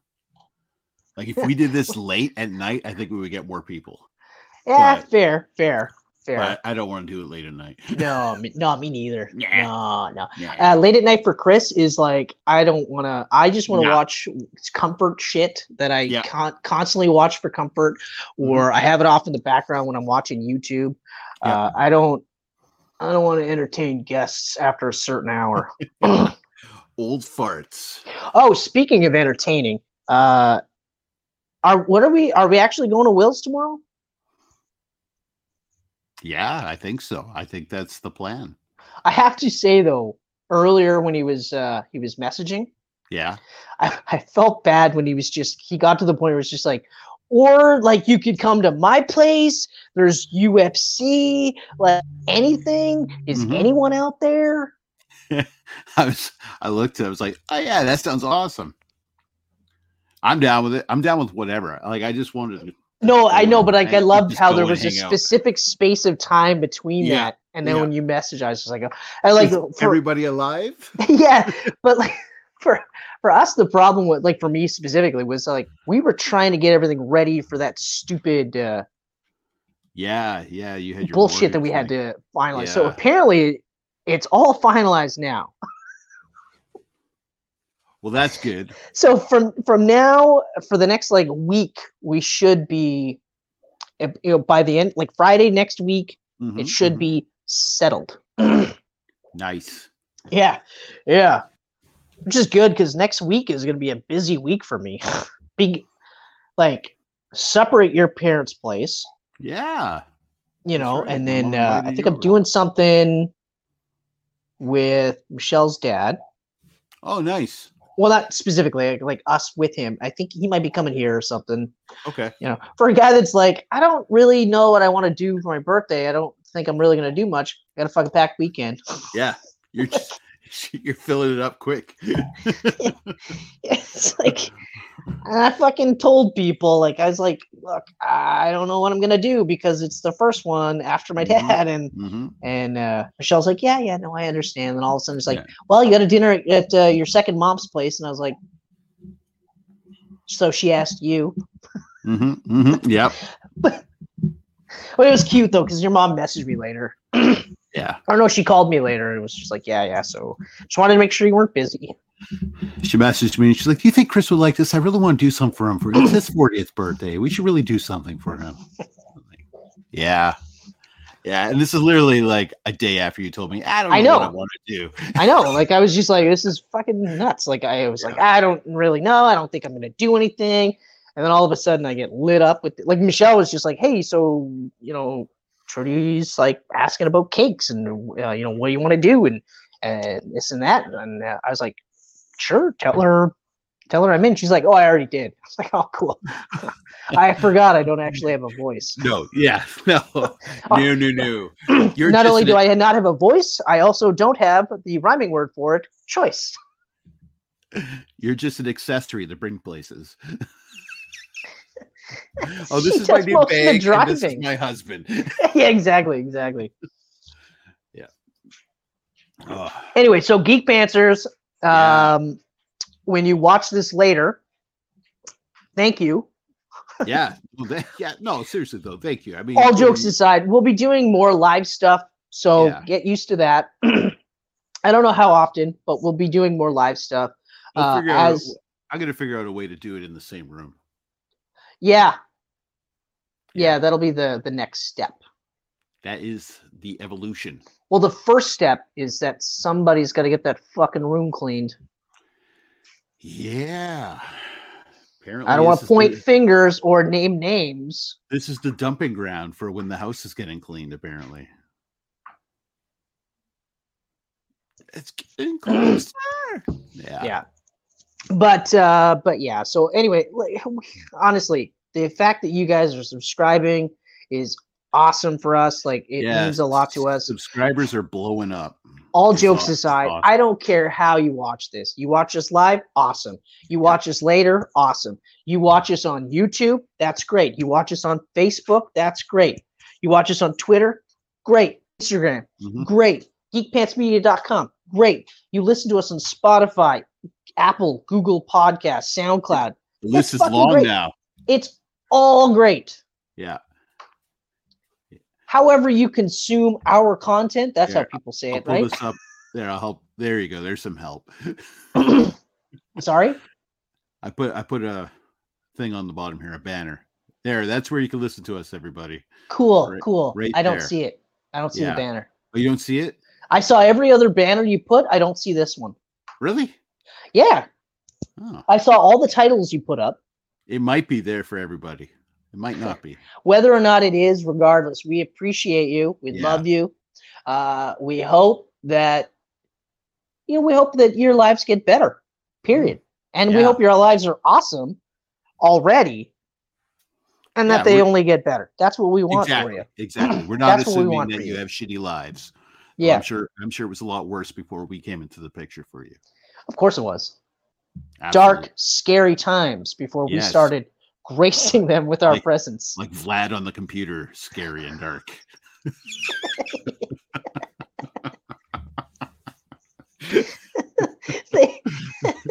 The poker. I have to spread forth my dark orders. They're like, can't you eat something on the way? Can't you eat something really quick on the way? Because he looks just absolutely haggard.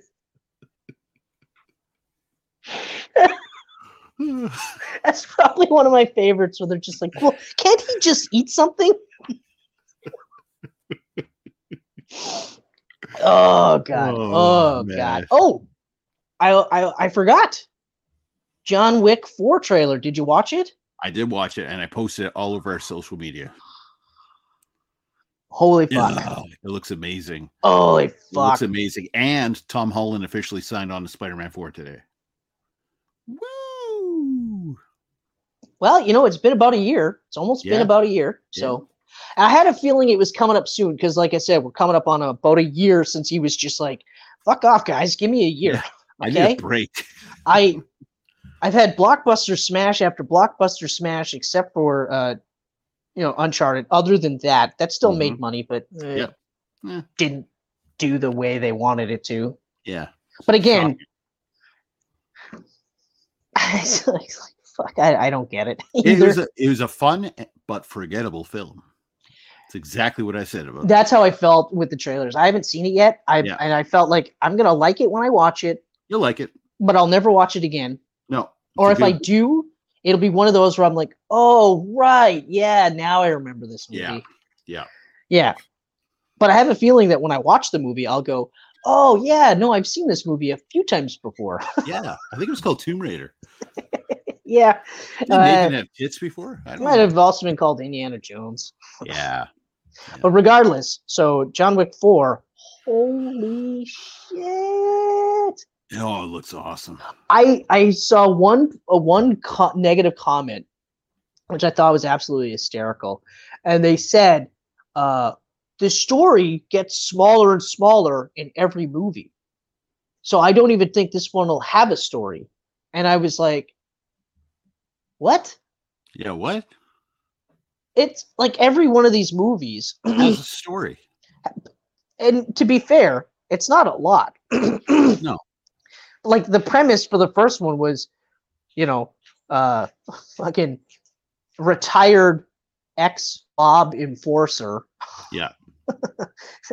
He living a life of happiness. Wife dies of cancer. She gifts him a puppy so that still has something to love because she knows he'll go back to the old life. And then that dog gets taken from him. Yeah. And the car, but mostly the dog. And the car. Yeah, but the dog. And that's the beginning, right? Mm-hmm. Well, then you watch the second one and you're like, well, the concept is pretty easy. This story would never have happened had he not went back in John Wick 1. Yeah. Like, I fucking hate that Italian dude. I hate him so much. The thing I hate the most, though, is I'm like when he goes, look, John, it looks like you went back to work. I'm sorry, but you have to do this. And I'm like, oh, fuck you, you piece of shit. Fuck you. And John, he's right. Like, like you say you're not back in, but you fucking lit up New York. You're back in. And you also lit up this fucking car factory. Right at the beginning of the movie, you lit all that up. So I'm sorry, I fucking hate him too. I hate him probably as much as you do, but you know who I kind of want to see him fight as a villain in these movies? Wesley Snipes. Yep. I would love to see them cast Wesley as the villain in one of these. I haven't seen him recently though. To be fair, I've seen stuff. I was just gonna say, like, I don't think he's one of those guys that's gonna let himself go. No. He's not like a fucking Steven Seagal. He's not like that guy who's so delusional that thinks he's still in peak physical condition. And I'll say this, I'm not even going to say this to be fair. It's not like Steven Seagal was ever in peak physical condition. Okay. No. Like even what was it Out for Justice? Is that the first one? Or is it Marked for Death? No, Out for Justice was, or Above the Law. Above the Law, I think, was the that first was the one. first one. I think that was the first one. Yeah. Even in Above the Law, where he looked his youngest for Steven Seagal, because he always kind of had that old fuck face. He was just skinny. Mm-hmm. Like his ponytail is bigger than the body. Yeah. Luckily for me, I don't have those strands. Yeah. Like when you slick it back and you still have those dangling strands. Mm-hmm. Like that's probably because I don't style my hair like that on purpose, because that would be ridiculous. Come on, grow a ponytail. You know you want to. But like I mean, in terms of his body type, you could put him in the same category as Bruce Lee, but the difference would be like that guy works out. Yeah. Like you're just not fat. That's He's the got difference. abs. But yeah, other than that, like, so to get it back to Wesley Snipes, at no point in time am I looking at Wesley Snipes going like, this guy's gonna CGI out that belly for poor old Wesley Pipes there. I don't know why I said Pipes. That's a porn star. Pipe. Yeah. But anyway, regardless, I think that would be a good fight. I have to agree. I think that'd be really fucking cool. They're around the same age. I think it'd be great. And also, I'd also like to see Carrie-Anne Moss. I agree. We need the full trinity. Ever since Lawrence Fishburne graced us in John Wick 2, I was like, we need to see it. Yep. We need to see it. I don't care if she helps him or if she's against him. I just want to see it. Just anything. That's it. That's all. But other than that, so next year's going to be fucking stacked for movies. Oh, yeah. It's going to be fucking gross. But we get to see John Wick 4, Mission Impossible 7, a bunch of superhero movies, a bunch of, I might check out Indiana Jones. I might not. Dune 2. Dune 2. Oh. Yeah, there's a lot coming out next year. And they haven't even announced it all yet. I mean, fucking Doom 2 is probably the most surprising because how quickly it's been since Dune 1. Yeah. They wasted no fucking time getting that movie going. Oh, it was like announced within what, 2 days? Yeah. I know. And I was like, guys, you don't even know if this movie is going to make money. Yeah. Because they didn't at that time. No. But I mean, I guess they kind of. If it didn't make money, that'd be stupid. Yeah. I mean, for it to make that kind of money in COVID times. Well, that's the other thing too. Opening up on HBO Max side by side. That's the other part. It made good money. Yep. So yeah, that's all I got to say. Geek Pantsers. That's it. That's all, folks. It's a weird face to end on. Yeah. On that note too, you have yourself a great night, pal. You too, buddy. Peace, love, and all that other shit. Much love. Mwah! That's right. All right. I'm out. See ya.